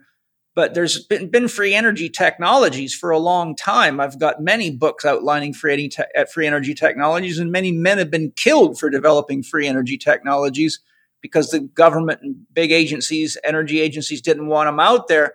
But it seems to me, I'm just curious of your thoughts. We know the government has this technology. We know there's many corporations that have the technology. What do you think would change if we were to able to use 0 point energy and provide energy for people. Do you think that would be helpful, or do you think that if we don't grow in our consciousness of the destructive powers of energy, that we probably just use the energy to make things worse? Well, I think that that there's a shift in thinking that needs to be all about the individual. I mean, all individuals want all individuals to have what they need. And we don't want 2 or 3 individuals having all the answers and doling it out for a price to all the underlings. So I think that the concept of decentralization that's a bad word for a lot of people. Decentralization. It means no grid. I think it's important. But the thing is, we don't need it. The sun shines on every house. Food grows in every house. Rain falls on every house. It's just so much more simple with decentralization, empowering people to have, all the, 8th grade physics and biology. Yes, solar panels do it now. And what you just said, $90,000. Well, one of the things we teach in the academy here is if you want to minimize the price of your power system, minimize the size of your home, and minimize what you need. In other words, I got it down to, I went too far. I go too far in these directions and then have to come back. I got it down to a person could live and have a flush toilet and a shower in a room, staying 70 degrees no matter what was going on outside. And the power system cost $500. I made it work, but nobody wanted it. They wanted to run their computer and TV. And so I made it, but nobody wanted it.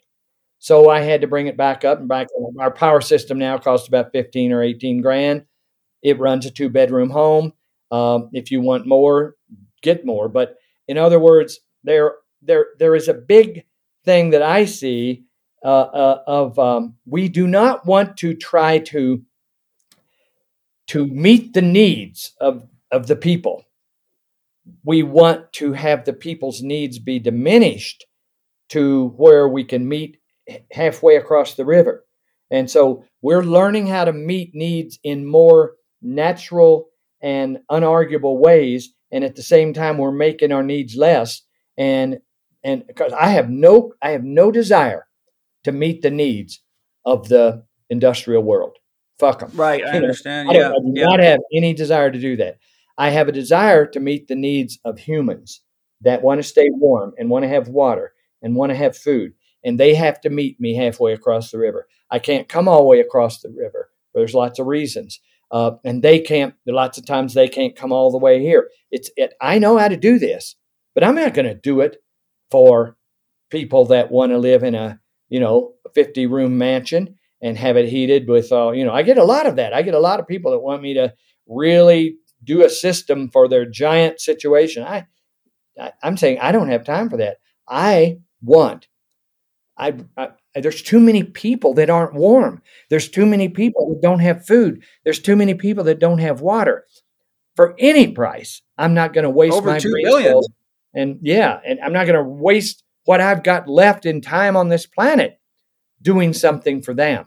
I'm going to do something for the common, everyday man and woman and adult that gives them the option of staying warm, having water, having food, having energy, and having something to do with their shit and doing something with their garbage. I mean, there's an interesting story that happened to me in Brazil.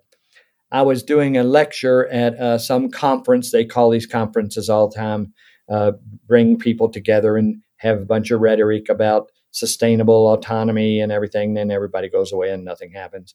But anyway, I went to one of these conferences. I was asked to speak. I think I was the keynote speaker or something. And I talked about my whole line of shit like I'm talking with you. And I had a slideshow and everything. And this was on the this was about an hour and a half north of Buenos Aires. It was near the Amazon jungles and all that, in some little Swiss developed village or something.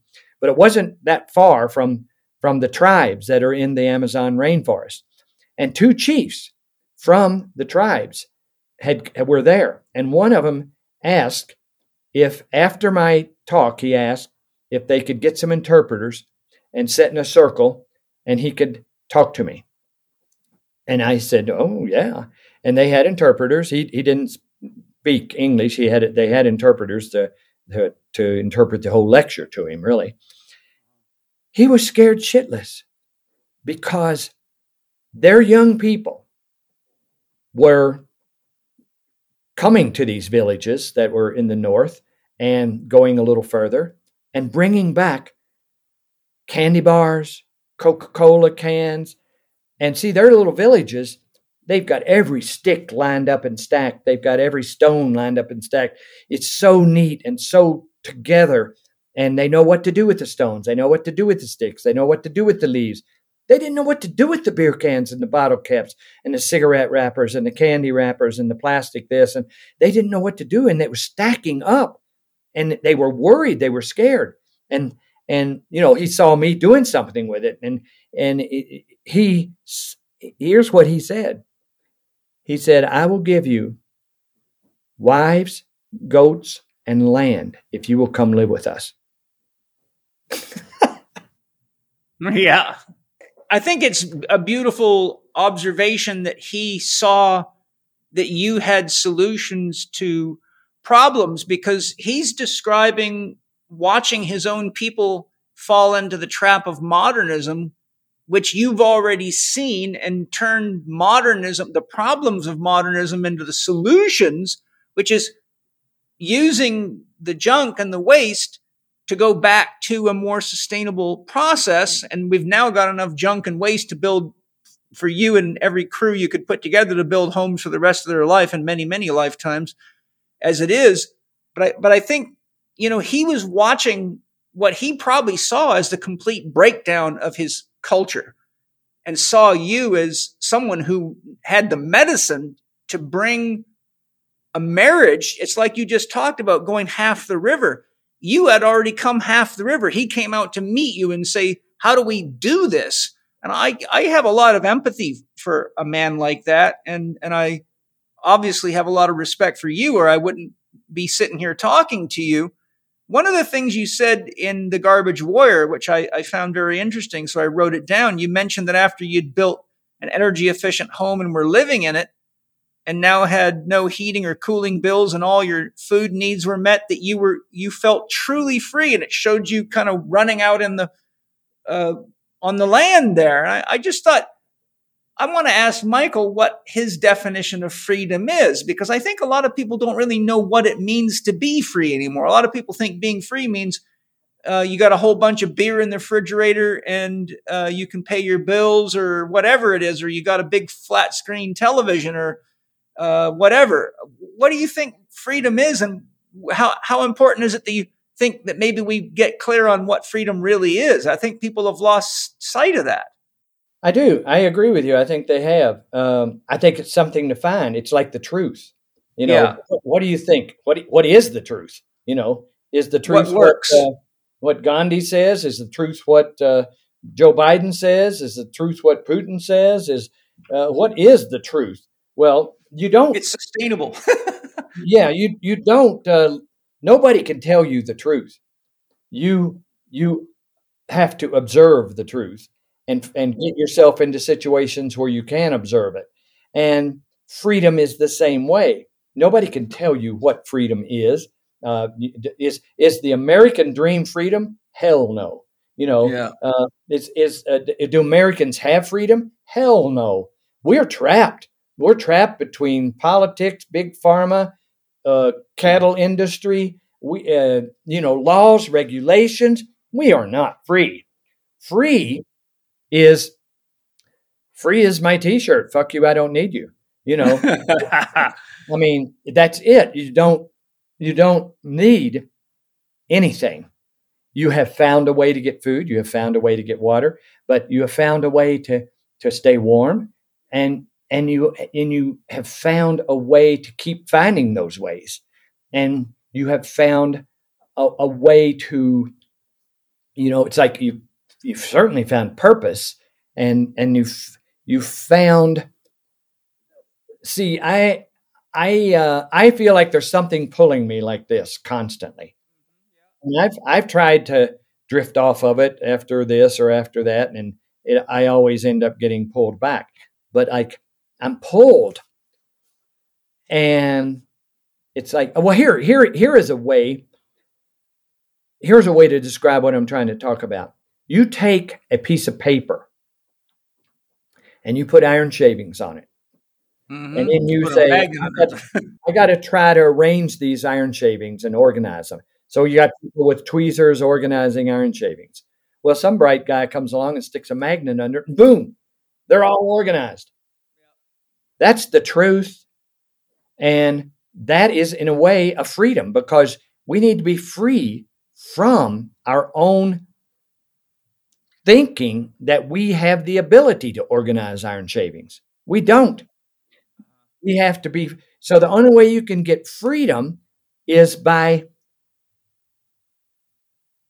diving into it and not having any holes barred. In other words, to get away from ego, intellect, whatever you want to call it, and let who is going to let the magnetic fields define things for them?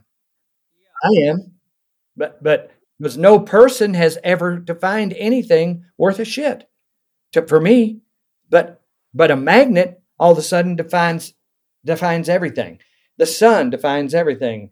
Gravity defines everything. These definitions are unarguable. And you kind of have to, like, I don't know, you call it surrender or whatever. You have to, I think we were given intellect so that we could throw it away. Yeah. I there's a lot of truth to that. What you're describing is very in line with Taoism and, the Zen principle of no mind, which is really using your unconscious and your intuitive conscious to follow the Tao, which is really the flow of the forces of nature. And, letting, just like you talked about the river, if you get into river rapids that are big enough, using your oar is not going to help. You just have to lay down and let the river take you. And I think we keep trying to force the river to do what we want to do, but eventually you realize you can't force the forces of nature. You either work with them or they will take you out. And speaking, and also, one of the words we haven't used yet, that we've talked about gravity, we've talked about truth, but love is really what organizes those magnetic filings. And I think, you haven't used that word, but it seems to me like you have a genuine love of humanity and want to see people have the opportunity to really live. And I think that thing that's pulling you from your heart, you grabbed yourself right there, is really love. And I think love is ultimately the organizing force. But if the intellect gets involved, then love gets kind of twisted and dirty, as we all know. And many preachers have proven that to us. But one of the things that you said in your documentary is you spoke of how architects couldn't see and don't see past the rule book. And, you talked about all the fiery hoops you had to jump through to try to get your subdivision approved and, all the shit with your architect's license being taken away and all the work you did to try to get a plot of land to do experimental research for, developing new housing ideas. I found that was fascinating. And thank God for that lady that was so helpful to you, because she really was an important person. And there's maybe great spirit putting some help there for you. But, I'd like it if you could share your thoughts about the challenges of us being so caught up in this rule book that's not taking us anywhere. How do we as individuals or a collective get rid of the rule book, but don't create so much chaos at the same time that we just end up in a worse situation? Well, that you're talking about revolution. Revolution doesn't work. There's no revolting or fighting. I like what Chief Joseph said. I will fight no more forever. Yes, that's where I'm at. I've got a sculpture of him right here, right on my wall. My mother's quite a famous sculptor, and she specializes in people that devoted their life to peace. and I have a beautiful bust of Chief Joseph sitting right here. And I used to be a medicine man and spirit guide under the Nez Perce Indians tribe. So I'm very familiar with Chief Joseph. I know his life story. Well, I think I will fight no more forever is I'm not going to go against the grain. I'm not going to, I fought the law and the law won. I joined the law and it was solid bullshit, 4 years of solid bullshit. And so I did everything. And so now there's no, it's kind of an Aikido approach. I'll take the energy of a law and turn it on itself or something like that. But I mean, I basically, a way I look at it is, say somebody's coming at you with a knife. You know, they teach you all kinds of martial arts and how to turn it on them and everything. But what if they just struck you with the knife and you were a mirage, you were a gas, you weren't a solid thing. And the knife just went right through you. It didn't, you weren't anything that a knife could damage. And you sort of project that on and on and on, and it becomes a way that I've been looking at it as you have to learn to die before you die. Yeah. In other words, as far as I'm concerned, Mike Reynolds is dead. He doesn't exist. His ego is dead. His intellect is dead. The body is doing whatever. But like the death, willing to allow yourself to be nothing. You can't hurt me because there's nothing here to hurt. You know what I mean? I'm saying that that's a direction to go in. I'm not saying I'm there. I'm not a gas, but I have comprehended the concept of being a gas to the point of I see everything from so many sides and distances that my vision of you or of anything is seen from so many directions, and it's an orbit. It's so many orbits that it becomes a gas. And I see that there's no reason to define you or myself. And so, you just take it. You can't even go into those places unless you can get into a place where you can relax and have sustainable autonomy to start with. And then you can start thinking about escaping yourself. You know what I mean? Mm-hmm. How do you escape yourself when you're just trying to feed your kids? You can't. So we have to put ourselves in one. You know how there's a big mountain off in the distance, but you can't even see it. So you have to get up this hill so that you can see the hill before it. Then you get up on that hill, and finally you can see the mountain that you're actually going to. But you can't even see. We cannot even see where we're going till we get up to certain levels. And one of those first levels is learning how to take care of ourselves on this planet without destroying the planet and each other. Yeah, it's interesting because Maslow's hierarchy of needs shows you the structure of how each level of need depends on the ones below it. Claire Graves has a whole system of values tree, a values structure. There's a variety of systems out there like that. And I think it's interesting as well that the founders of all the world's great religions were wealthy people. Muhammad's wife was very wealthy. Buddha's father was a king. Jesus was given frankincense, myrrh, and gold by the wise men. And the billionaire Peter Daniels paid 5 of the world's top theologians to investigate what his potential net worth would have been. They concluded he was worth about $6 billion US. So if he wanted a new donkey, it came straight off the showroom floor. If he wanted to feed 5,000, he could wave his checkbook. But I'm only just pointing out that when you start looking historically, then what you're saying is very true. You have to have the means to meet your core needs before you can really get past the reptilian mind, because the reptilian mind, our brainstem's oriented toward, am I safe? If I'm safe, what can I eat? And now that I'm safe and I got food, it's time to procreate. And those are the core survival needs. And I think in order for us to go into the spiritual evolution of transcending ourself, we do need more of what you're really trying to inspire the world to do. And I think that's very, very important. The, it's looking at the World Economic Forum, which I suspect you're aware of. Their whole concept is you'll own nothing and be happy. And they claim one of their reasons for doing this is to protect the environment. But I've done a very comprehensive investigation into who owns these companies, and they own the very companies that are destroying the environment. So I think that's just a load of bullshit. So I'm just curious, what are your thoughts on this whole World Economic Forum, a Great Reset, own nothing and be happy concept? Well, it's back to freedom. Like, I call myself the richest person in the world because I want garbage and shit, and nobody else wants it. I love it. So those are the things that fuel my life, and nobody wants them.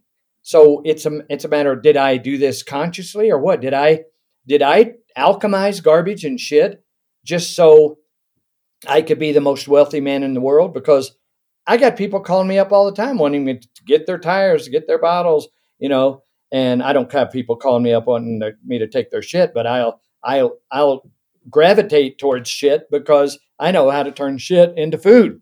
And so the thing is, I call it maneuverability. You maneuver your mind and your being to the point where what is around you is what you need. Yeah. You know what I mean? If you're around a bunch of shit you don't need, then you're trapped. But if you have the ability to turn what's around you into what you want or need, then that's freedom. That's freedom. And so I don't need anything. I look at everything. Okay, one of the things I'm looking at is, okay, what can I do with nuclear waste? In other words, I'm looking at everything that's a problem and figuring out a way to make it so I want it. In other words, you have a picture of the beautiful concept of what you want: your home, the white picket fence, the dog, the cat, the family. That's what people want. They think they want, but it's really not that way. They strive to get that, and then they get it, and they're disappointed because it doesn't do it for them. It's just to turn the sock inside out. What's around you, develop a way to want it. And that's freedom. Having the ability to maneuver in any kind of a world and make it so that you're at peace with it. I'd say that is freedom. Hi, guys. I hope you're enjoying the show. I had to take a little break to tell you that Symbiotic has just come out with an amazing new vitamin D product that will be ready for you by the time you get this little infomercial on it. So I've got Shervin here with me, and he's going to tell us what is in his new product that's an upgrade from the previous product. So Shervin, everybody's talking about vitamin D, obviously, with COVID. So what should we know about this product and why should we use it? Well, we're supposed to be getting our vitamin D from the sun. Yes. That's our ultimate source, right? Yeah. UVA, UVB rays hit the cholesterol in our skin, converts to vitamin D in the body, fat-soluble vitamin, and boom, which is great, which is why we go out in the sun every single day. But if you're looking for something a little bit extra, or perhaps you're somewhere that you're not getting enough sun, which is a lot of places. 80% of the world. Yeah. And depending on your genetics and a lot of things, we got to make the best formula ever, typical Symbiotica style. So we use D3 coming from lichen, which is a cross between fungi and algae. And we have 5,000 IUs in this formula, which is up from 3,000. We also have both forms of vitamin K2, which works synergistically with vitamin D3. Vitamin K2 is responsible for removing free-floating calcium out of your blood and arteries and your heart and brain tissue and actually where they belong, into your bones. Super critical today. We need to get the right forms of calcium into our bones. Vitamin K2 does that. And we have the MK4 and MK7 versions in there. We also have CoQ10 in there, which is a strong heart antioxidant. Yeah. You throw that in there in liposomal form and all organic materials in there, from the essential oils. We actually went with a tangerine flavor on this. Oh, we good. found a really good tangerine oil. It's organic. It's the best ever. It's creamy. It's delicious. It comes to you in a Myron bottle, just like all of our stuff. This is really like immunity in a bottle, and it's very, very delicious and versatile. And is it safe for kids? Absolutely. Any age? Any age. Yeah, there's no counterindications with children whatsoever. Excellent. Well, it's a very important product today with all the viral shock going around and whatever else they're giving us. Yeah.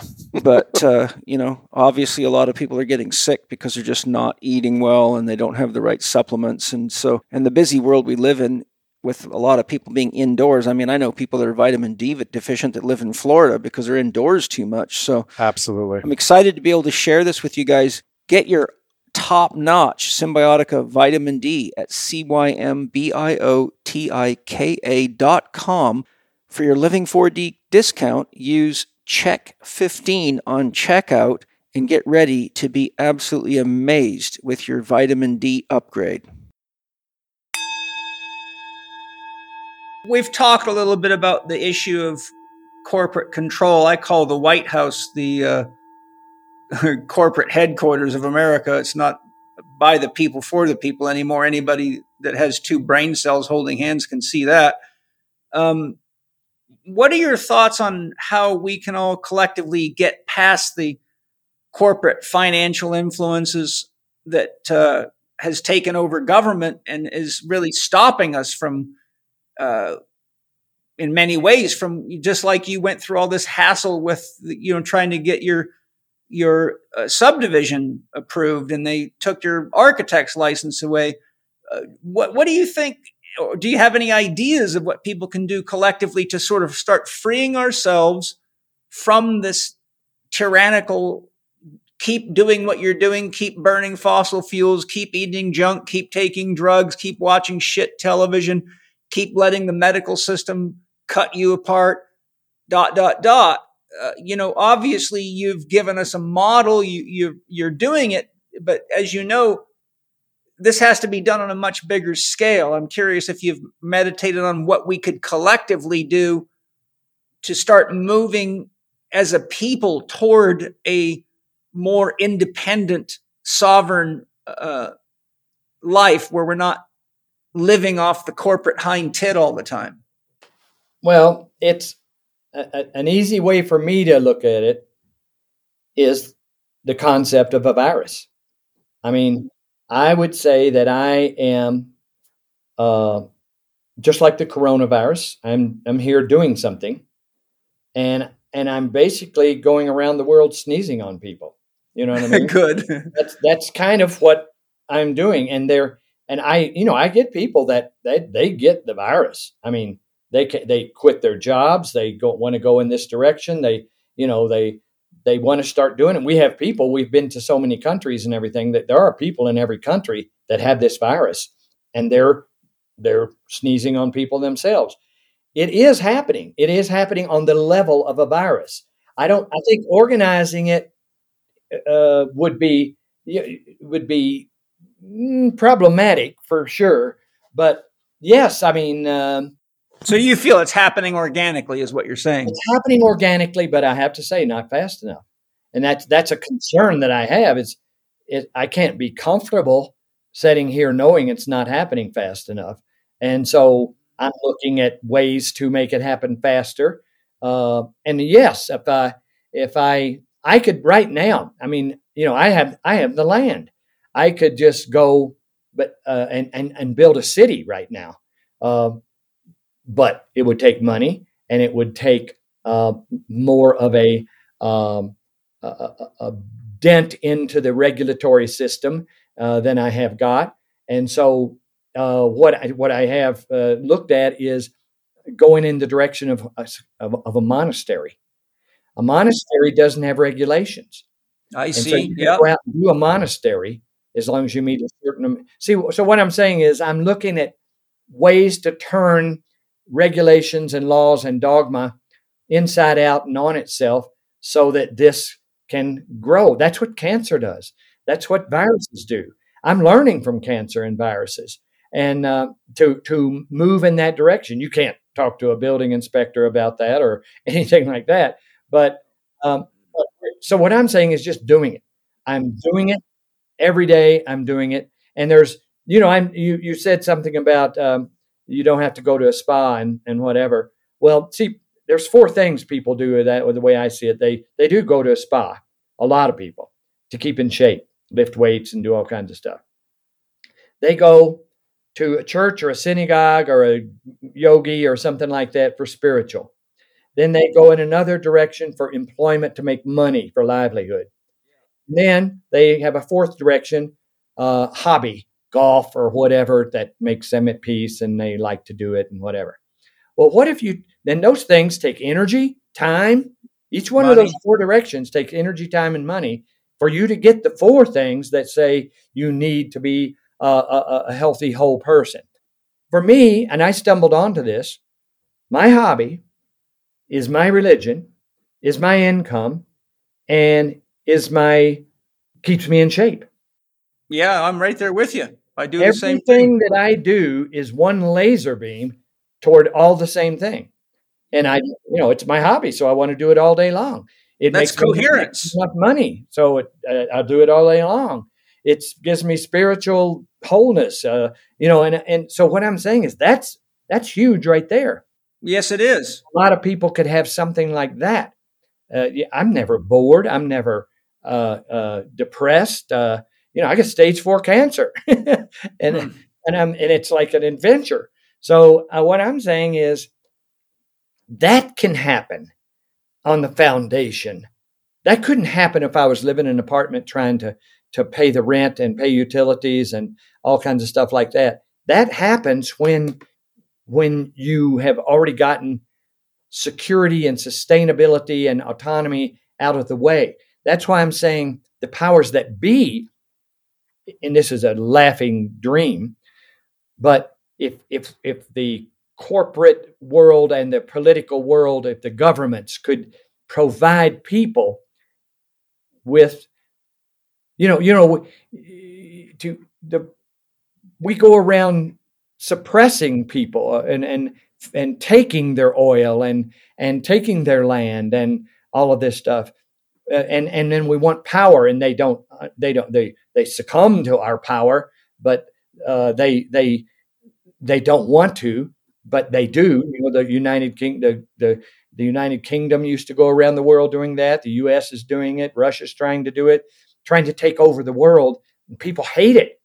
Yeah. But what if you were going around the world giving everyone that could walk and breathe, that was an adult, a little home that took care of them? You would be worshipped. You would literally be worshipped.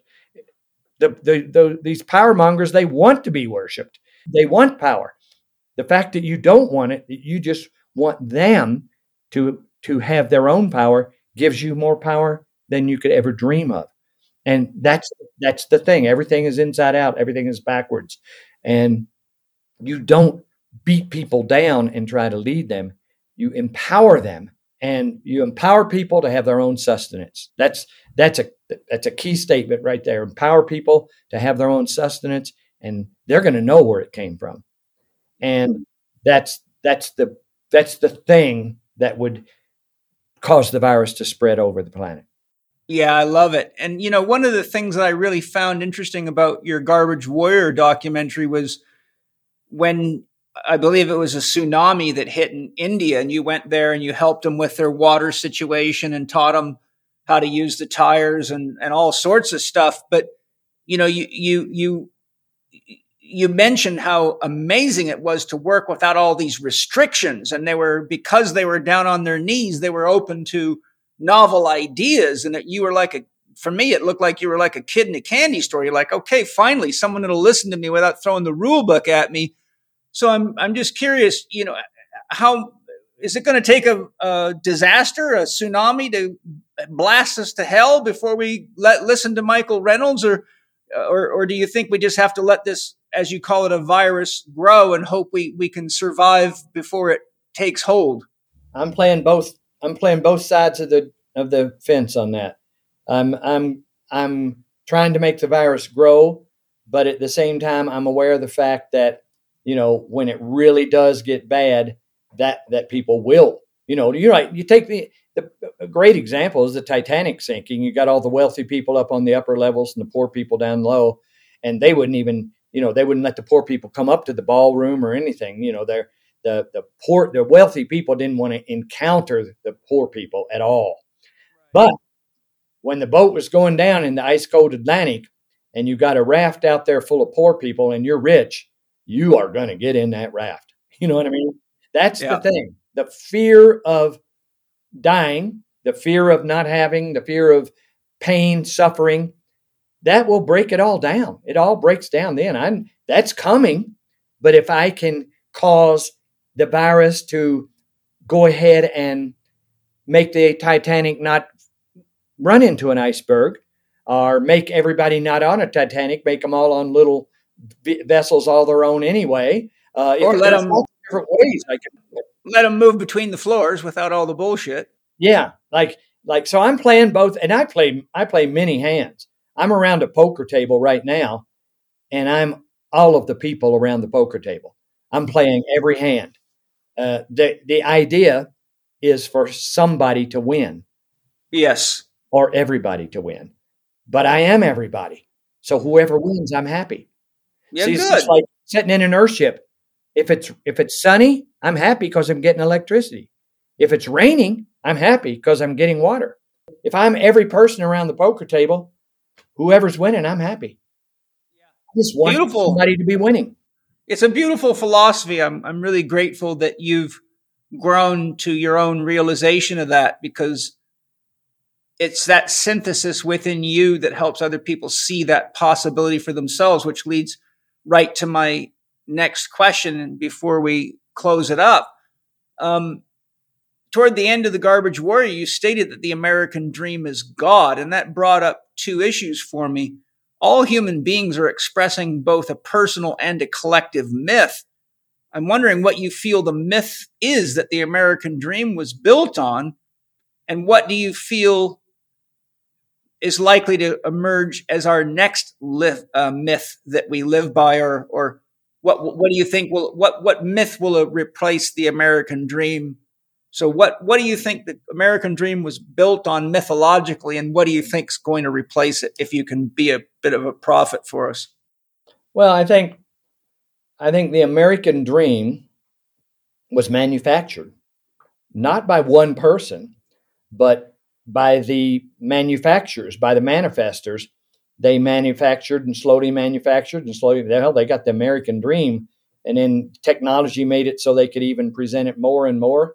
And they brainwashed people into thinking there was an American dream. There's no American dream. There never has been an American dream. And people that have gotten to what they think is the American dream, it's like the end of the rainbow. You get there and it's gone. You get, it's over there. You keep going. You keep going. Nobody's ever had the American dream. Donald Trump sitting in his mansion, he doesn't have the American dream. Hell, half America wants to crucify him. It wasn't enough anyway. He got the American dream, and it wasn't enough. It's never enough. The American dream is a rainbow that can't be reached. And so the thing is, the new dream that I would propose that we entertain in our thoughts, sit back and look at the rainbow from here and appreciate it. And if you sit there long enough, you might even see a double rainbow. Yes. Suck it in, absorb it. It's here. You don't have to go find the end of the rainbow and expect some kind of pot of gold there. Just to be sitting here and looking out across the mesa and seeing a rainbow, or maybe a double rainbow. Whoa, there it is. That's the American dream. That's the dream. That's the Earth dream. There's no tangible thing there. There is a state of being that starts with getting out of the mundane level of survival, which is what we're all in right now. Get out of the mundane level of survival. Get that together so that we survive by encountering the planet. And then that's freedom, and the sky's the limit. Yeah, well, it's funny that you use that analogy of the rainbow, because I live in a little town called Rainbow and our property is called Rainbow Hills. So I think I'm already in the dream and enjoying it. And my whole family is doing a very lot of what you talk about, from composting to having our own crops to solar to water. So it's been a fascinating journey. I really enjoyed watching your videos. Your Garbage Warrior documentary, I think, is important for everybody to see. I've already texted the URL to many of my friends and said, you got to see this. This is like, there's a lot of solutions for the problems that we're all facing right now. And not only are they solutions, but they're solutions that allow us to use a lot of the garbage on the planet productively. So in closing, Michael, I'm just going to let you know I'm very grateful for your commitment to everything that you've done and to yourself. And if there's any comments or recommendations for resources or places you'd like to send people to learn more about you or the Earthships or your whatever you want to share, fire away. Well, I think we put it out there in terms of internships, academy, nightly rentals, books, stuff on YouTube constantly. We're just excreting, what has worked and what hasn't worked. And the response has been, it gets more and more geometrically magnified as time goes on. And so we know, we kind of know we're on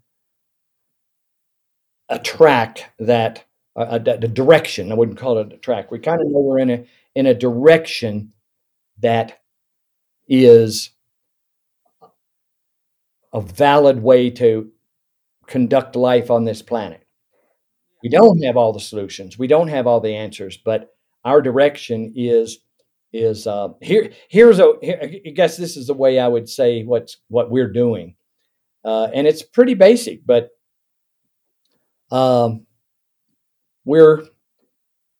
if you imagine you're in a subway car, and there's a cave-in, a breakdown, and the subway car is trapped, and the power's out and everything, and all of a sudden you're with 80 people in a cavern underground, and it's so pitch black you can't see your hand in front of your face.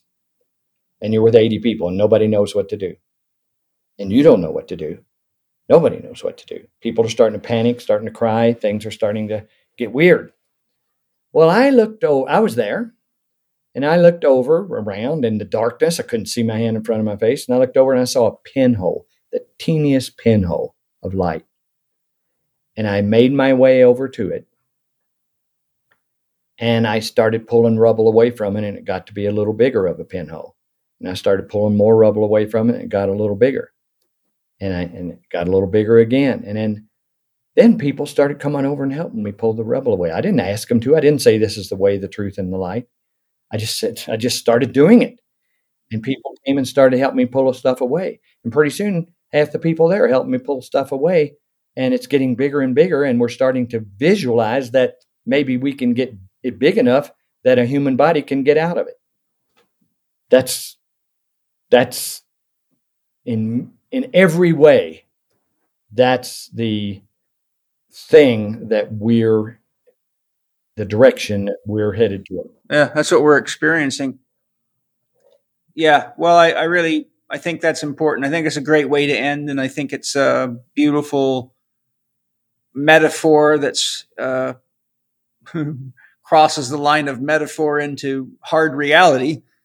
And, my dream is that we don't have to wait for the subway car to be trapped or crushed or anything terrible before we realize that the light is shining, like you said, right out of the sun, and the water's falling out of the sky. And it's really about just using the resources we have more intelligently and using our collective intelligence together instead of being oppositional, and having the foresight to realize that if we are proactive now, we don't have to be caught in the subcar subway car suffocating and, going into the situation you so quaintly described as getting weird. So I really appreciate what you're doing. And I'm grateful that you have devoted your life to it. I'm grateful you followed the compass of love that keeps pulling on your heart and organizing your iron filings for the benefit of all of us. So keep doing what you're doing, Michael. I'm grateful I can share you with as many people as possible. All right. Thank you. It was fun.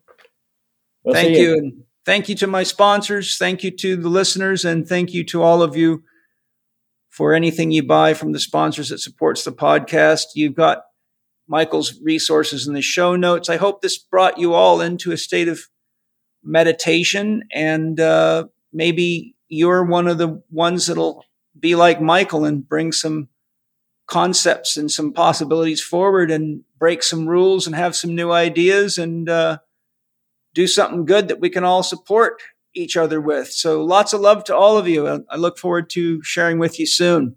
Thank you for listening to Living 4D with Paul Chek and today's guest, Michael Reynolds. You can find Mike online at earthshipglobal.com, on Instagram at Earthship, and on YouTube and Facebook at Earthship Biotecture. For anyone who would like to learn more about Earthships or learn how to build your own, Mike is offering Paul's listeners 10% off the tuition for his Academy program. Just mention Living 4D with Paul Chek when you register. To find out more about the Academy program and to register, visit earthshipglobal.com. Follow Paul on Instagram and TikTok at paul.chek, on Twitter at paulchek, or on his YouTube podcast channel, youtube.com/living4D with Paul Chek. You can watch more on Paul's blog at paulcheksblog.com or visit the Chek Institute site at chekinstitute.com to find Paul's e-learning courses, advanced training programs, and learn more about the Chek Academy. You can read the show notes and find links to the resources mentioned in this episode at chekinstitute.com/podcast. And if you enjoyed today's episode, please consider leaving us a 5-star rating and a warm review at the top of the show page on Spotify or at the bottom of the show page if you are listening on Apple Podcast.